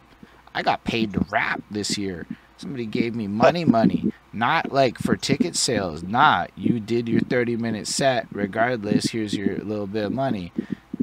I want that on repeat. That's the dream, right? But I don't know, man. Like it's like, if that happens, it happens. You know what I mean? Like that's I never started rapping to try to think I'm gonna be a superstar. Like nah, you definitely need somebody behind you that's gonna go do all that shit for you, because you are too kind-hearted, sir. Holds me down on that shit, bro. That's how I connected with you, right? Facts, because yeah, I mean it's facts actually. More people need Chantal like people in their life for real. Yeah, she definitely makes my life easier in the sense of like she holds it down on like the online side of things, and like, because I'm in the studio trying to like make music and doing whatever, you know what I mean? So, and I'm not just, like I said, I'm not really into that. I'm not like that, man. So it definitely helps. Then that's what I mean. At the end of the day, I'm like, that's what you need. At the end of the day, you need a team. You give me the world, doesn't matter. Your song's it's not gonna happen. If you don't have a team that sticks behind you and supports you for real, then like, you know what I mean? Like I said, back in the day, all these guys had like you had your crew, like Tupac had the Outlaws, Eminem had D12, like everybody you had to have your support system. There has to be a support system in place, or there's no support. Like, you know what I mean? No, but it's even what you said is big there. So like, it doesn't matter what support system you have behind the scenes, high key. Like, yo, I have trouble getting 6 motherfuckers to show up to a music video shoot if I wanted it. That makes like, yo, if you actually go look at my music video efforts, you'll see a huge ass lack of extras. That's how hard it's been for me to get motherfuckers to show up. So it's like, yo, I look at people who can get 40 dudes rolling deep in the hood type shit. I'm like, how in the fuck did you get 50 people to show up. Yeah, well, yeah, that's you gotta have some incentives, I guess. I don't even honestly when I do my videos, I don't even try it. I haven't even tried to do that kind of. I know, like it's just such a hard thing to do, try to commit to any kind of thing. And people are cautious too because, like I said, going back to like the whole even as an artist, like you're putting yourself out there, right? Right. So now if you make a video and then your friends are like, "What? Who the fuck's that loser rapper? Why in that guy's video?" Like, even though you're just doing it because you're my homie, now they're gonna hate on you because you're just like you. It's like some people do it just to protect themselves. Maybe feel like, I don't really know what it's all about. I'm not sure. But if you're famous and blown up, then everybody wants to come because they know now it's yeah for sure I'm gonna look cool. It's on Ross's video. You know what I mean? I definitely think there's a level of cloudiness to people's relationship with you, Facts. If people think that shit's gonna blow up, they don't want to miss the boat. And then you'd be like, tugboat. No, but for real, imagine you had the opportunity to be in a music video that was gonna be considered a classic. You'd probably want to be in that video. You'd make more of an effort. Whereas one time Carl Wolf did a music video and I could have gone and been in that music video and I just wasn't motivated enough to go in Carl Wolf's music video. Like, he just did that one song and that's what I know him for.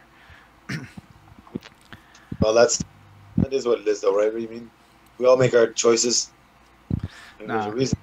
So I hear what you're saying with that. So you're basically running this stuff and then COVID kicks in and your band situation doesn't function in the direction you want it to go, and you decide to triple down on hip hop and run this. That's what This is exactly what happened. So, how do things change for you with that? Is it just like more? Because it sounds like a lot of this is like you was already just doing music, and now you're just like pivoting into doing different music. Yeah, like now I'm mostly like just doing like just work on my own music is it's way easier to focus on it. You know what I mean? I work on my own time schedule and it's just I feel so much organic. I'm doing it at my pace and I'm enjoying it, right? Like I got a bunch of songs in the bank. I'm just sitting on. I'm releasing some songs, whatever. What's happening now is I'm starting to love it again. I feel like it was getting to a point where I was like, I'm not happy right now, like doing it. I mean, I was losing the happiness because I was feeling like I'm just constantly always doing in the studio all the time doing other shit, and it's like it also has a big part of it was my job because I was like running jobs and shit like as a foreman.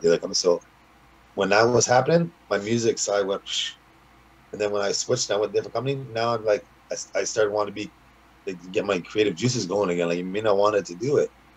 So then once I came back, I had the band, and I was still doing my rap thing too, but I was more focused on the band 100%. But then like.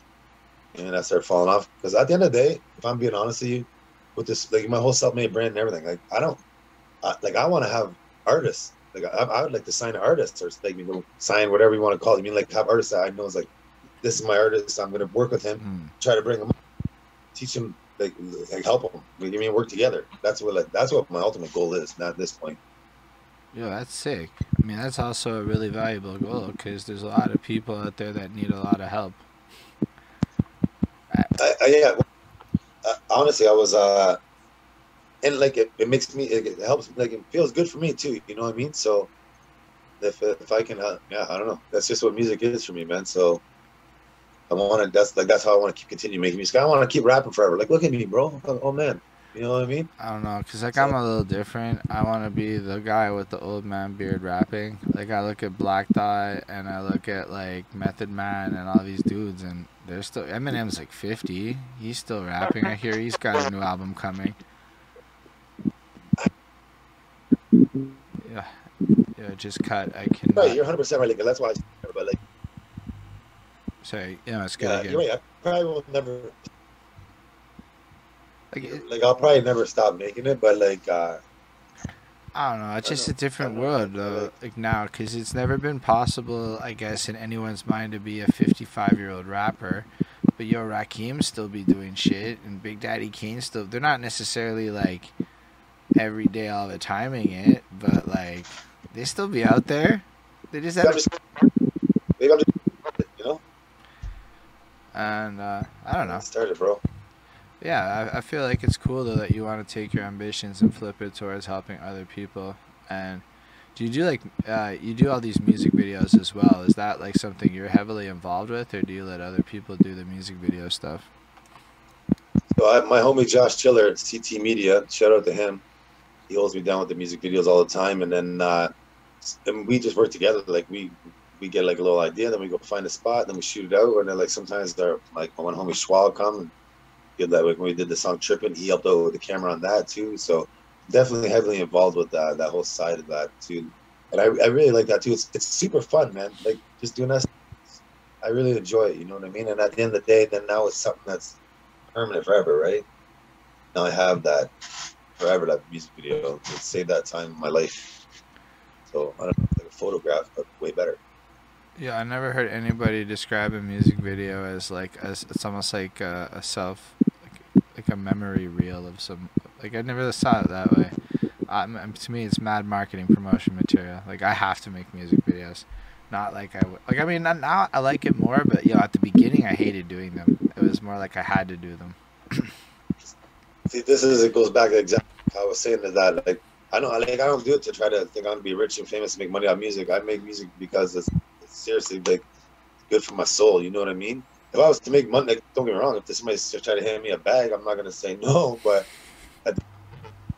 like I'm doing it because like I feel no stress that I feel like I gotta make some money for this because I have a good job. I have a trade, so I'm all right on that. I'm more concerned about getting the feeling I want more than the money, I guess. You know what I mean? The release or how I feel about the songs or just the therapy if you of it. were like high key, if you were on TikTok, just saying that shit every day, like 2-3 times a day, just had a thought and shared it with that tone of voice and that beard, bro, you are in such a good place. I promise you. I'm just saying, man, because you be saying like really good shit here. It's not just vapid marketing stuff. It's just 20-year-olds are on TikTok. 16-year-olds are on TikTok. If you really want to reach the youth, that's where they be. And what you're saying is fire, actually. And you can just pull out your phone and be like, blah, blah, blah, blah, blah. And that's a TikTok, dude. I know. The one that Spencer I go to, she's talking about how she has like a big phone on TikTok. She's like, you should go on TikTok, then I can share you on my TikTok. And I'm like, yeah. But like, I don't know. I understand it's the marketing key because Chantel was trying to get down to TikTok too. It's way funner than the other ones. That's the only thing I can say in defense. Like the other social media apps make me feel stressed, and to a degree, I don't like to browse on them. TikTok is like, bro, I'm gonna learn what you like, and you're gonna like it, and you're gonna like it. I don't know what you like, but TikTok will figure it out, and it will be pretty fun. If anything, the problem with TikTok is you enjoy it a lot. Like it's just fun. And then it becomes like another friggin' app to check on my phone. You know what I mean? I can just be in a constant cycle. Instagram. Actually, Chantal's right. The girls love your voice. I saw that shit. I put smooth voice in my title of this video. Smooth voice. Smooth. I mean, I love marketing. I can't help it, bro. I look at you and I'm like, oh my god, 20-year-old girls would eat this shit up, bro. You have no idea how like you could pop just. I'm an old biscuit. But like I'm saying, because it's your demeanor too, right? You'd be like wildly calm and gentle and pure in your intentions. You just want to help everyone, and it's so like authentic that you're the type of dude that would do really well on a TikTok because you have no desire to be fake about it, and kids like that shit. It might not work with people like in the older age brackets, but fuck them. They need some inspiration and they need some guidance. That's what it is, maybe, eh? That's how I look at it. Like I try to do a lot of things with the knowledge that sometimes little people watch you and you don't know that and haven't. So like TikTok just lets other little people watch you, and when they find you, like you don't know, man. Like it could turn into bags, but I look at it like. I started this thing where I'm like hunting for Montreal hip hop, just anybody that rap in my city, because I want to find all the English music. You can understand why English music's a more specific thing in my city than yours. But like I didn't know where to find 16-year-olds that rap until I got to TikTok. And then I started finding 16-year-olds that rap. And I said, you know what? All things considered, you can reach different kinds of people on a TikTok that you can never reach in conventional social media, even with paid shit. It's just, it's all algorithm shit. So if you be out there with your music and affirming positivity and all that good stuff and whatever, and TikTok finds out that this group of people likes you, it's just handed to you like a fucking coin. It's just given to you. They decided they liked the book review I did, so they keep giving it to people, and it's gonna break 10,000 views or some shit. And I'm like, really? This? And it's never gonna be what you think. It's gonna always be giving you that this, and it's the weirdest shit. But it's like, it's so unlike what its reputation is. That's all I can say. It's not the TikTok that the media presents to you. I know my foreman loves it. He's on it all the time. He loves TikTok. You know what I mean? Yeah. That's one of the stuff too. So like I see like, or like my apprentice at work, he laughs at me about Facebook. He's like, that's what old people have. I don't know how Facebook is. I'm like, oh, he's 20, right? Like, what? Who has Facebook? I'm like, I have Facebook. I have Facebook. I love Facebook. Yeah. Thing, right? So I was like, okay, well, that makes sense. Not a young man, but like, I don't know. I don't know about the TikTok, bro. Maybe you're.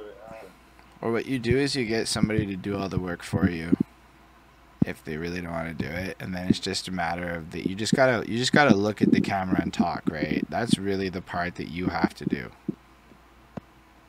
I can do that part. I can do that part.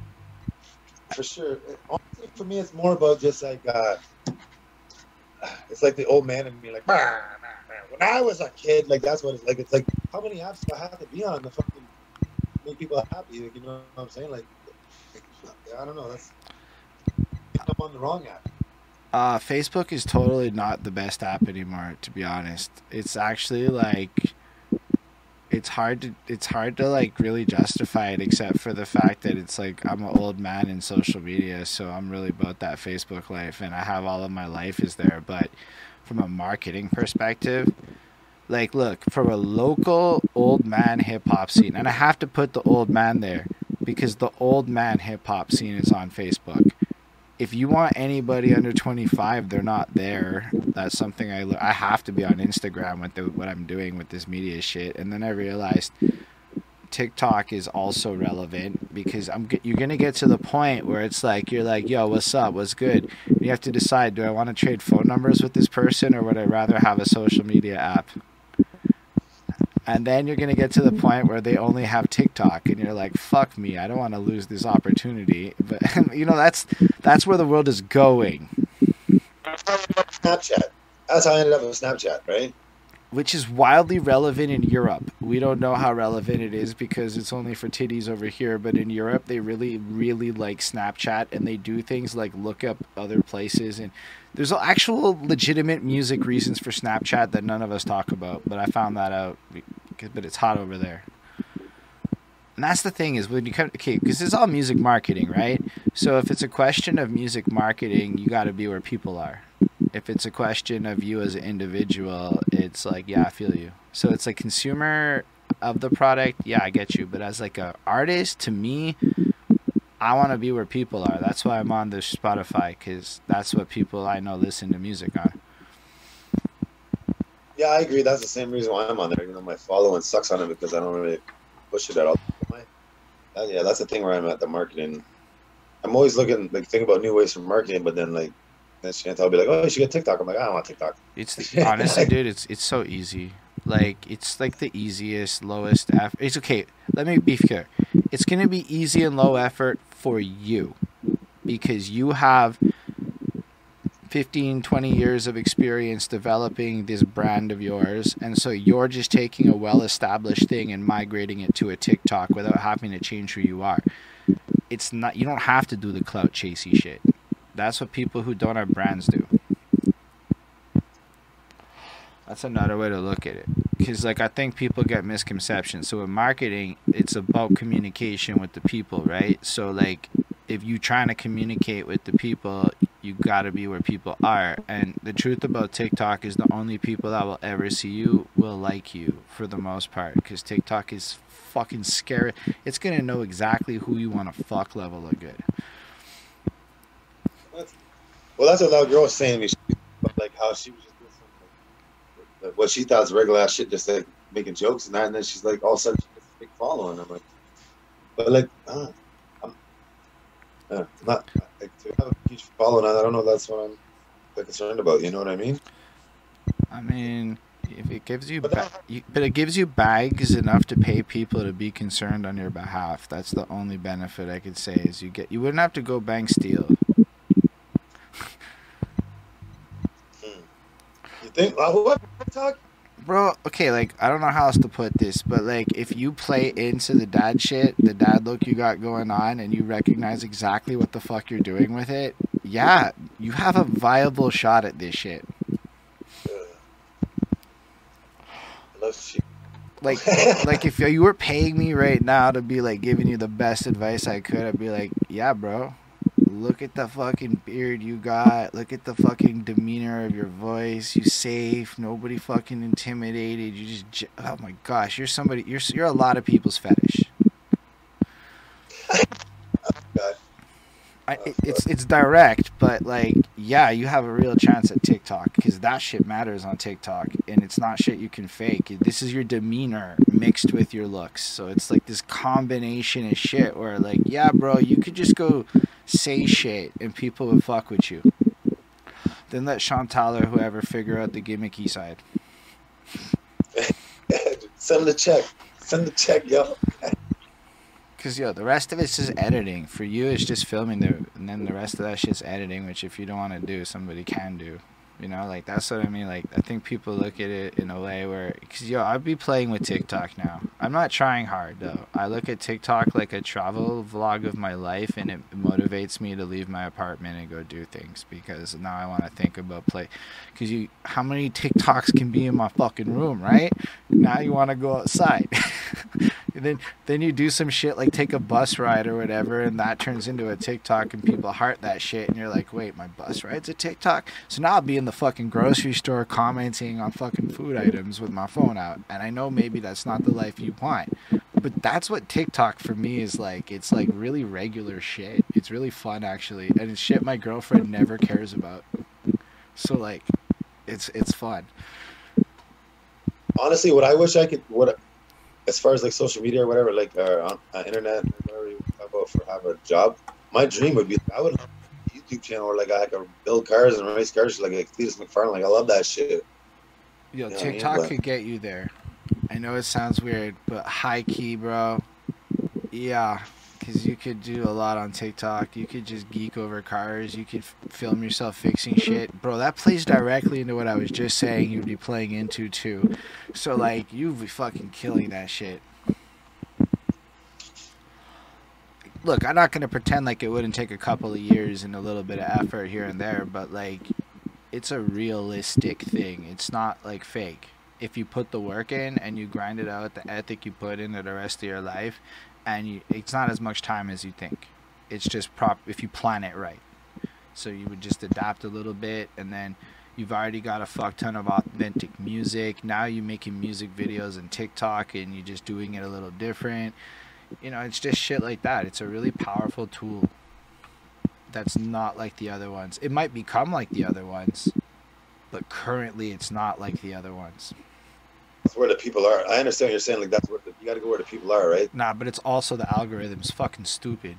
It's so random, and like if you come in and people like you, it's like you can within a year or two be like getting bags and opportunities that would be like wildly within the dreams and shit. Like, so I'm like, I'm gonna take TikTok more seriously this year, and I'm learning more about shit. So now we're filming horizontal and vertical on our phones, and like, I did my first show and I didn't have good TikTok footage. So I'm like, oh, that's a fucking misplay.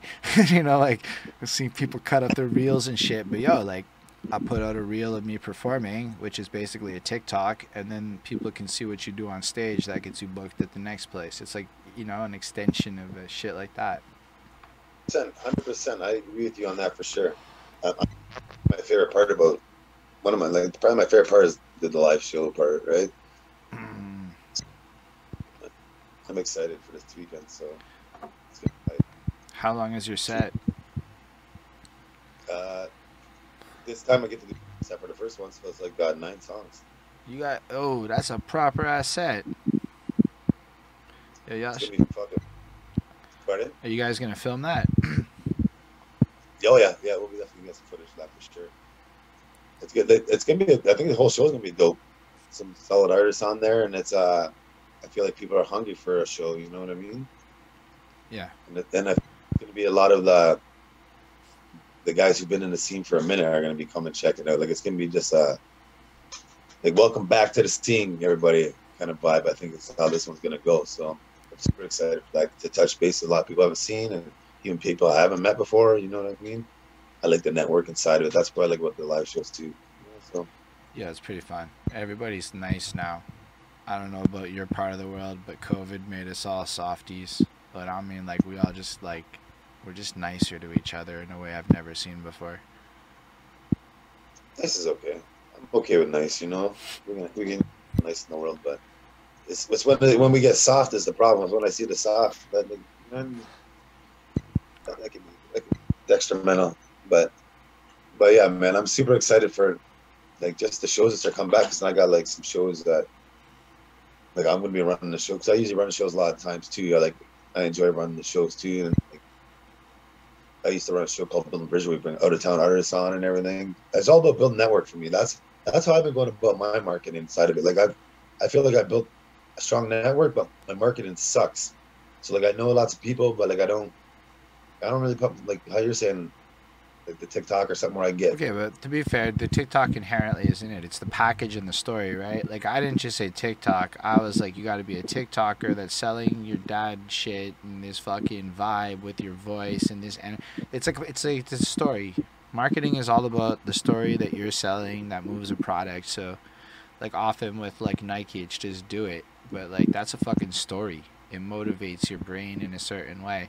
So like I try to take certain tenets with my brand. That's why I described myself as a weirdo artist before, because it's trying to let you know some things about me. You know, this is what it is, and like there's like ways I present myself and the songs I make and shit. Like it's all like part of this narrative in a sense. Like my whole life is a TV show, and everybody's like a character on it. And marketing is a lot more of treating your brand like that, and then your music is the product. So marketing is the packaging that surrounds it. So like what's good promo? Is it really putting money into an ad? I don't know. I'm promoting a song that called I Don't Like Pickle Chips. So I had one of my peoples have a bag of pickle chips in the crowd, and then they threw it at me, and then I would be ranted, and then I threw the fucking pickle chips, hit somebody in the crowd randomly with a bag of chips, and then I did my song. That's marketing to me, because that's a fucking vibe, and then I'm gonna do that everywhere. Showmanship. Part of the shows. But it's all part of the lore, because when you think about it, it's like I don't like pickle chips, and I'm rant, like it's a story. And then the next track's called Lose Weight, and then I gave a little speech about how but real talk chips is probably not the smart move. You know what I mean? Like Many chips. That's awesome. Like that though. Like that's exactly what I'm saying. Like if you have a structure and I like that, you know what I mean? You're maneuvering through something with your little like music. You got a little. It's because of video games, bro.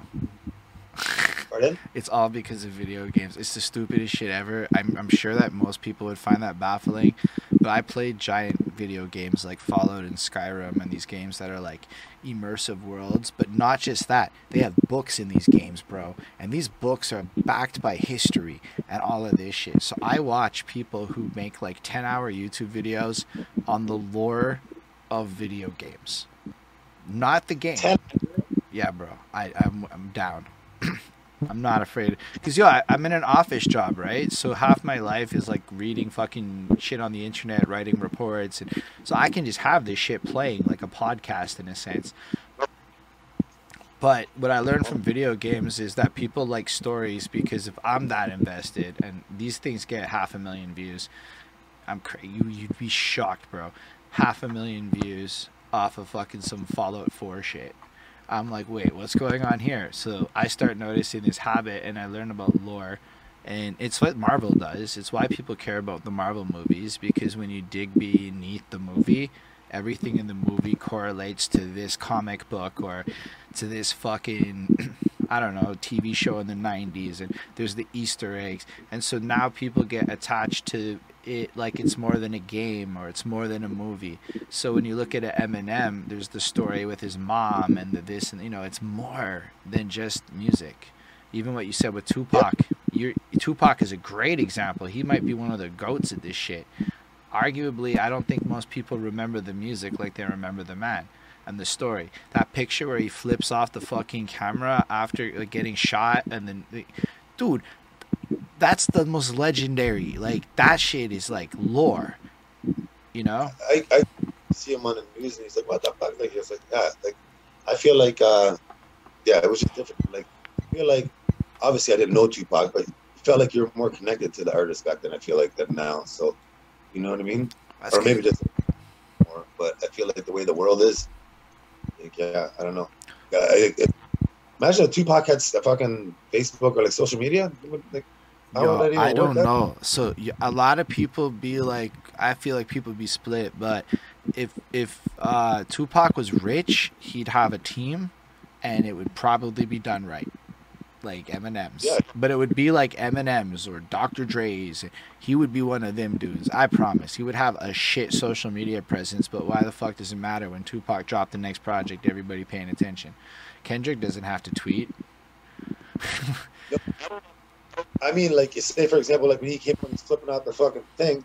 Imagine this your Facebook. It'd be like how now when Chris Rock slaps. Like, you mean, like, it'd be like that. Like, oh, Tupac fucking, like, you know what I mean, like, I think the world is different.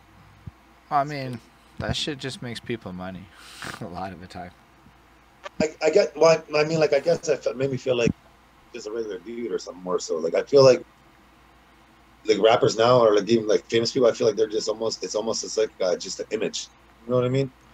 That's fair. I would agree with you that rappers are often super boring in their lives, and that reflects in their music. And you would not be boring in your life because you've played a lot of music live, you've contracted with tons of artists, you've multiple facets of the creation process. To me, this is like, yo, high key, and you grind that, like, work. That's like not a boring life, and you've done it for like over 10 years consistently.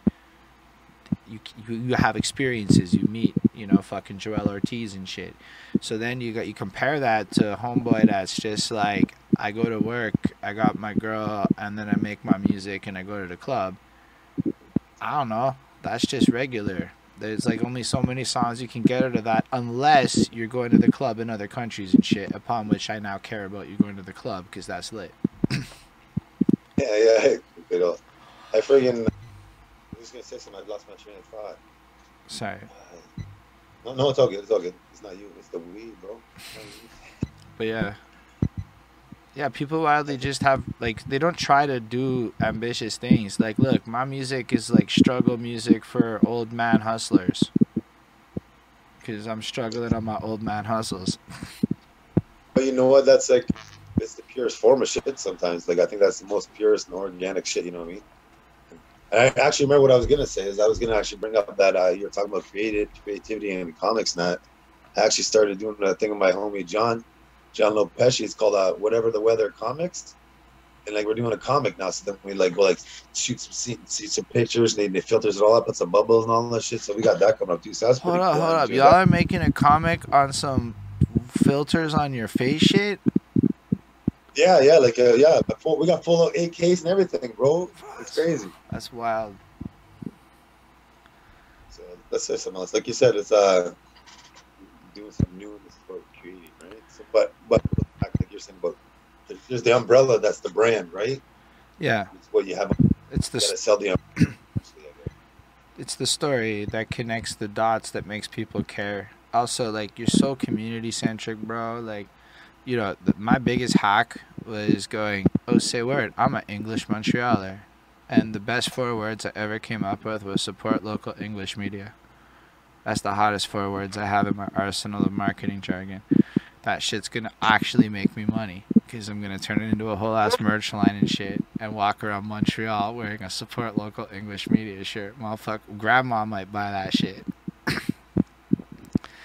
You can capture a story that taps into emotions and attach that to your brand. Like, so now, because Quebec's wild. You may not know this. I'm not even dead. I'm dead ass about this English shit. Quebec's trying to pass a law where doctors will not be allowed to speak to me in English. That's not fake. What? You can Google that. You won't see it because it's all French media, but that's a real thing that's happening right now. But they gave us all $500, right? They gave us all just on some income tax shit. Everybody under $100,000 a year gets $5 So thank you, Quebec, but also fuck you. Your doctor might not be able to talk to you in English next time. That's where I'm at. So it's not fake shit for me. I really take this English shit to like my core because, I speak French, but my parents might be kind of fucked in the future. So it's really deep to my core. And then local media doesn't exist in my language. Like, I went and talked to politicians because who's going to fucking talk to the English politicians in my hood? Who the fuck's here? What news? There's no English media, really. I lied. There's one other podcast and shit, and there's a couple people. But you know what I mean? Like, there's no real English media here. All our journalists that speak English that are worth anything dip out to your part of the world. That's crazy. So they're trying to ban it. Hey, they don't like it? That's crazy. It's been like a slow chipping away effort for my entire life. I've watched them attack English my whole life. That's crazy. I would just go to the doctor on my phone and have the translation app on. Like, here, just read it. Let him talk to you. Bro, I mean, but like, it's weird when it's where you live. It's inhumane. To me, it feels like it's inhumane when they say stuff like this. Like, you know what I mean? Like, or like, it's a huge form of obviously it's discriminating. It's an election year, bro. I'm telling you, it's all politics. It has nothing to do with right or wrong. It's an election year. They're like laying this shit up so they can come in and be like, we did this. Because, Montreal don't mean shit, right? It's Farmer Quebec that votes for everything. That's crazy. But like you said, politics, I don't even like to think about being involved in it because it's so out of control. Like, out of my control. Like, what can you do about it? You know what I mean? Only thing I can say that people can do is run for local politics. I found out I can do that. But otherwise, in general, I completely agree with you. A lot of it. But then you're living in Quebec and French shit happens. And it's weird because you can't avoid it. It's like in your face day in, day out. Like, it's like if we were another country, y'all would be geeking on our shit. Yeah, you're right. Yeah, everybody gets like something different like that, right? But anyway, not to go all negative on that shit, but it just that kind of shit though, it's like part of my core. So I bring that into my brand and it creates a story.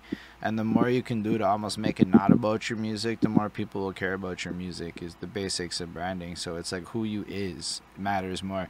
This interview makes me want to fuck with Ross Burns 100 times more than your music did. All right. Well, you know what though, is when you're saying this, like I can agree with you too, because like that's the first thing I do when I hear a new song, like a new artist I like. I go looking for like interviews because I want to see what this guy's about. You know what I mean? Like, is this guy really? I think he's a bird. Like, what's his vibe? Like, you can feel like an energy. You know what I mean? So I can 100% attest that. That's why I do like doing the interviews and that too, because I like just interacting, but also I feel like it gives people a chance to like. If you don't know me, you think I'm this. A lot of people think you're this or that. You know what I mean? Like, you don't know me, bro. You don't know me. Don't speak on me. You know? I don't know anything about anyone. I don't know anything about most of my guests when I come into it. I'm like, we're just going to walk through your life, and you're going to tell me shit that if I tried to Google, I wouldn't find, and then we'd never talk about because I wouldn't have found it. I like, you mean you had me thinking back into, like I was learning about myself again almost, you know what I mean? I'm just okay, because like, what if I have kids, right? Like, give me some parenting tips. Like, people don't know that. I'm just like trying to learn, right? And like, wildly, people do some super nifty shit when they're young. They just do. I mean, not everybody, but some people got epic ass stories. Like 2-3 interviews ago, this kid was like, yo, my parents brought me to a metal show when I was like 4, and they thought that shit was so metal they let us in. Pretty fucking metal though, bro.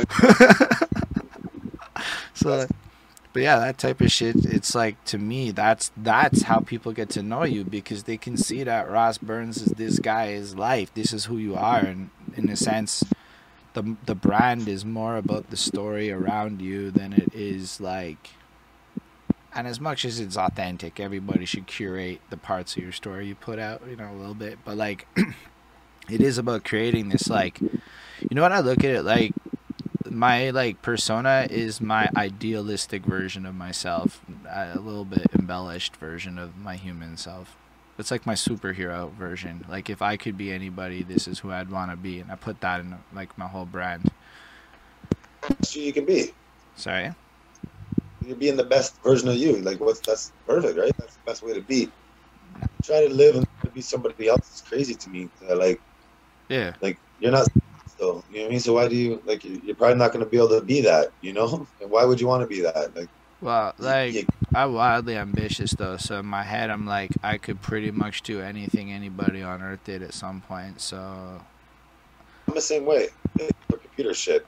But, like, when it comes to, like, tools or, like, you know, I feel like I can do lots of shit. Like, I definitely can take care of myself. I'll be all right. It's like, I look at it like, when I say the superhero version, it's like, psh, I'm just picturing me in 10 years when I rap about now.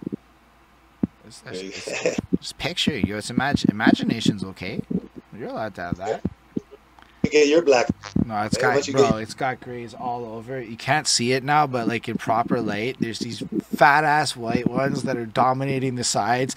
And then girls kept saying this to me: "You better not dye it." And I said, "Oh, this is good for the brand."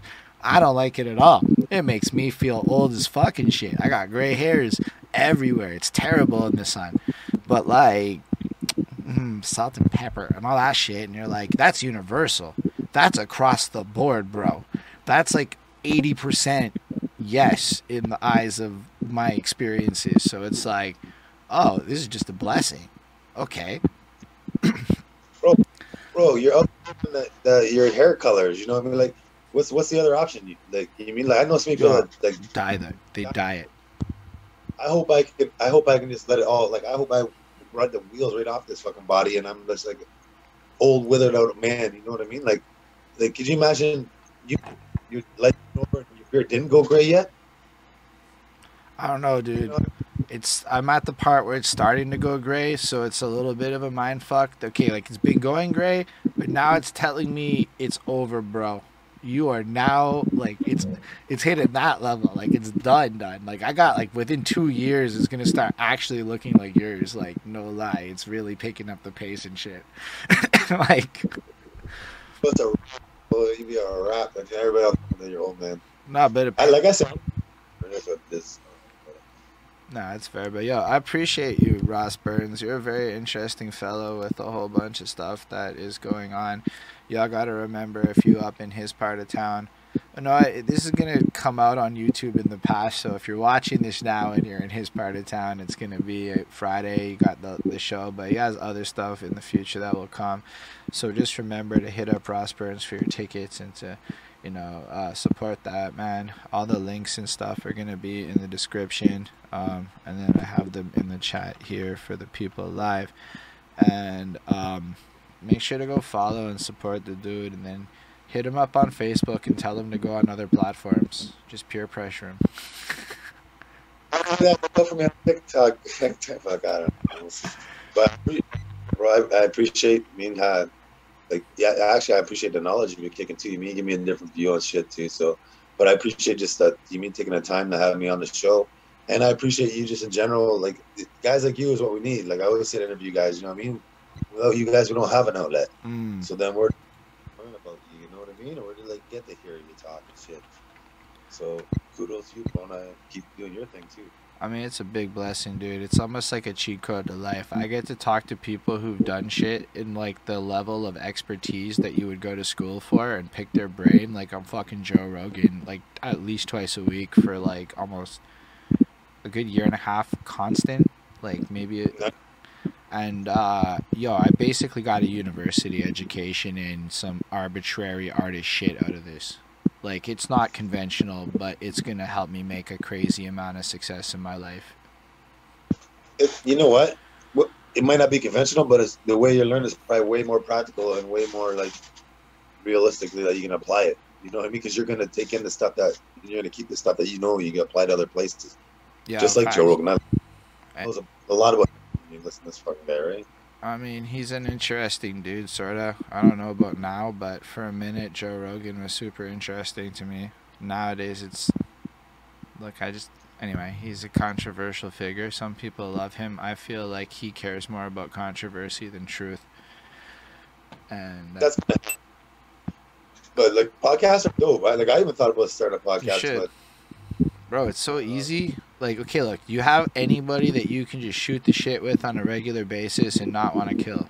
If the answer is yes, find that person and fucking literally, you want to talk about cars? Talk about cars. You know what I mean? Like, whatever the fuck you care about, and shit, if it's not about music, it's better. Yeah, see, you're right. I gotta like, because that's the thing. Like, I don't like when it comes to marketing. I don't want to be my song in people's face every day. Like, it's becomes spamish, you know. You got to make them want to go from a different direction, maybe. You're putting it in my mind here. Yeah, I have a lot of experience with converting old people to the tech side. You have no idea who you went up against on that one. Got him. But it's just, I'm spitting it in ways where I understand what your reservations are, and I don't think most people understand what your reservations are because they don't know that I spent over a year kind of low-key loafing on TikTok, missing boats and shit because I was going through the same thing you're going through. They don't know that part. I don't even tell people that part because it's less cool, so to speak, but no, for real, every move, even Twitch, took me a year and a half longer than it should have.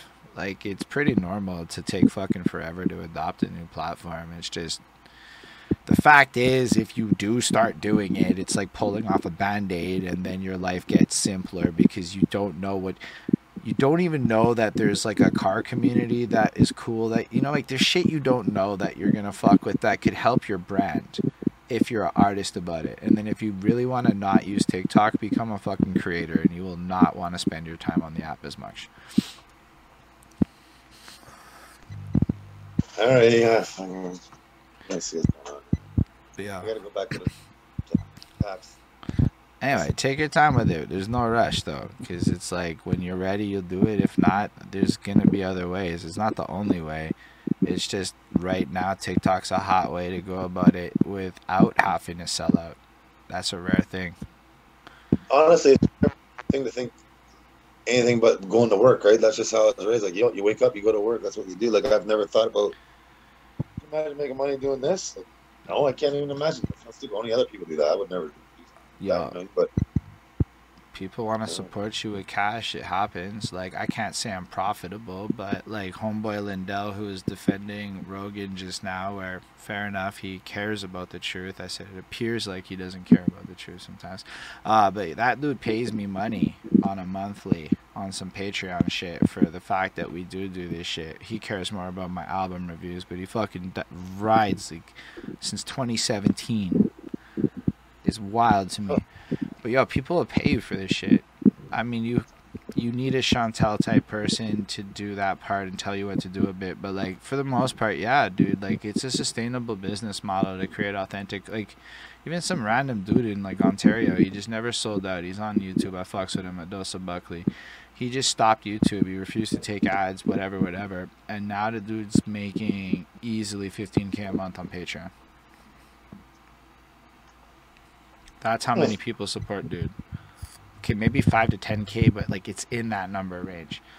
Now, is that easy? No. Is it going to take work? Yes. But if you look at this side of life like it's work, like bro, I post on TikTok because it's a job. I have like fucking all sorts of shit. I'm going to have to post a clip of this at some point on TikTok and stuff. Like, it's a job. And then it does come with all the things that you're afraid of sometimes with number fucking focus and addiction issues and shit. Like there's parts of it that are trash, but like if you want it to be a living, yeah, super viable.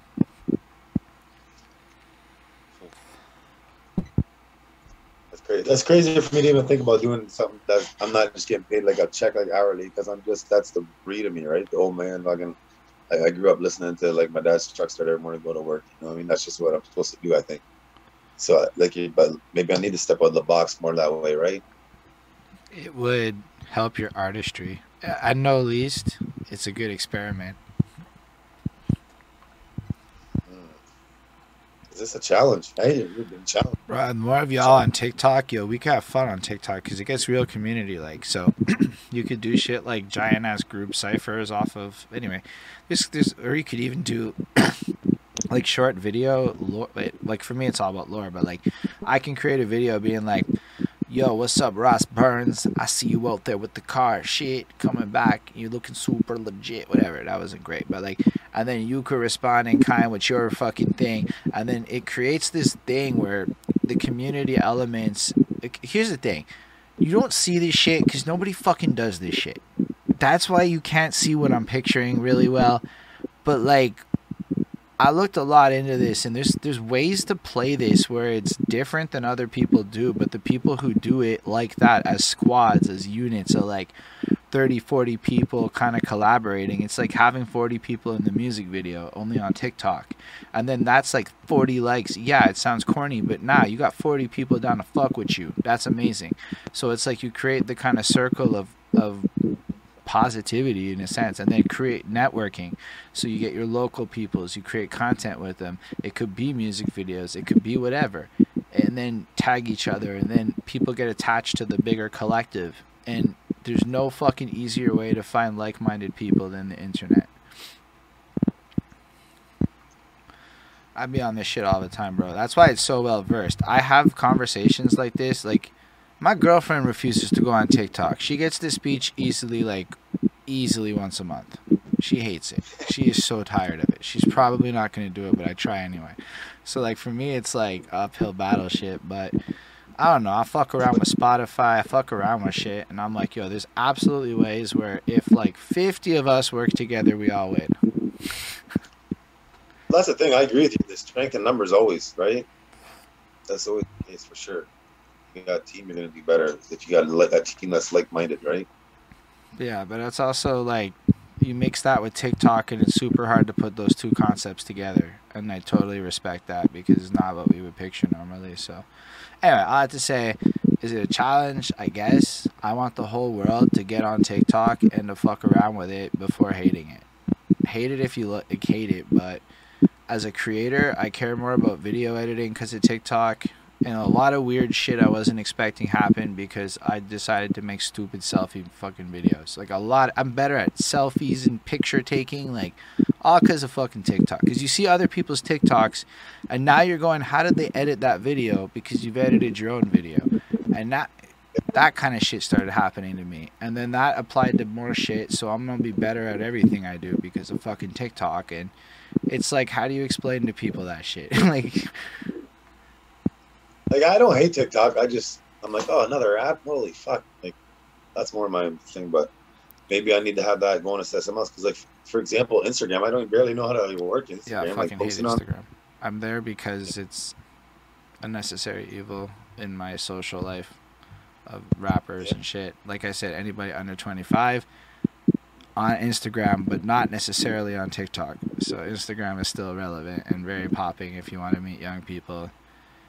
And I don't know, I got into taking pictures of shit. Like, I got into it. I like posting on Instagram. I fucking hate using the app otherwise. I hate Reels. I don't like browsing content. I think its algorithm is trash. So I like stories, though. I really do like the stories part where you just click through the circles. Oof, I'm super into stories.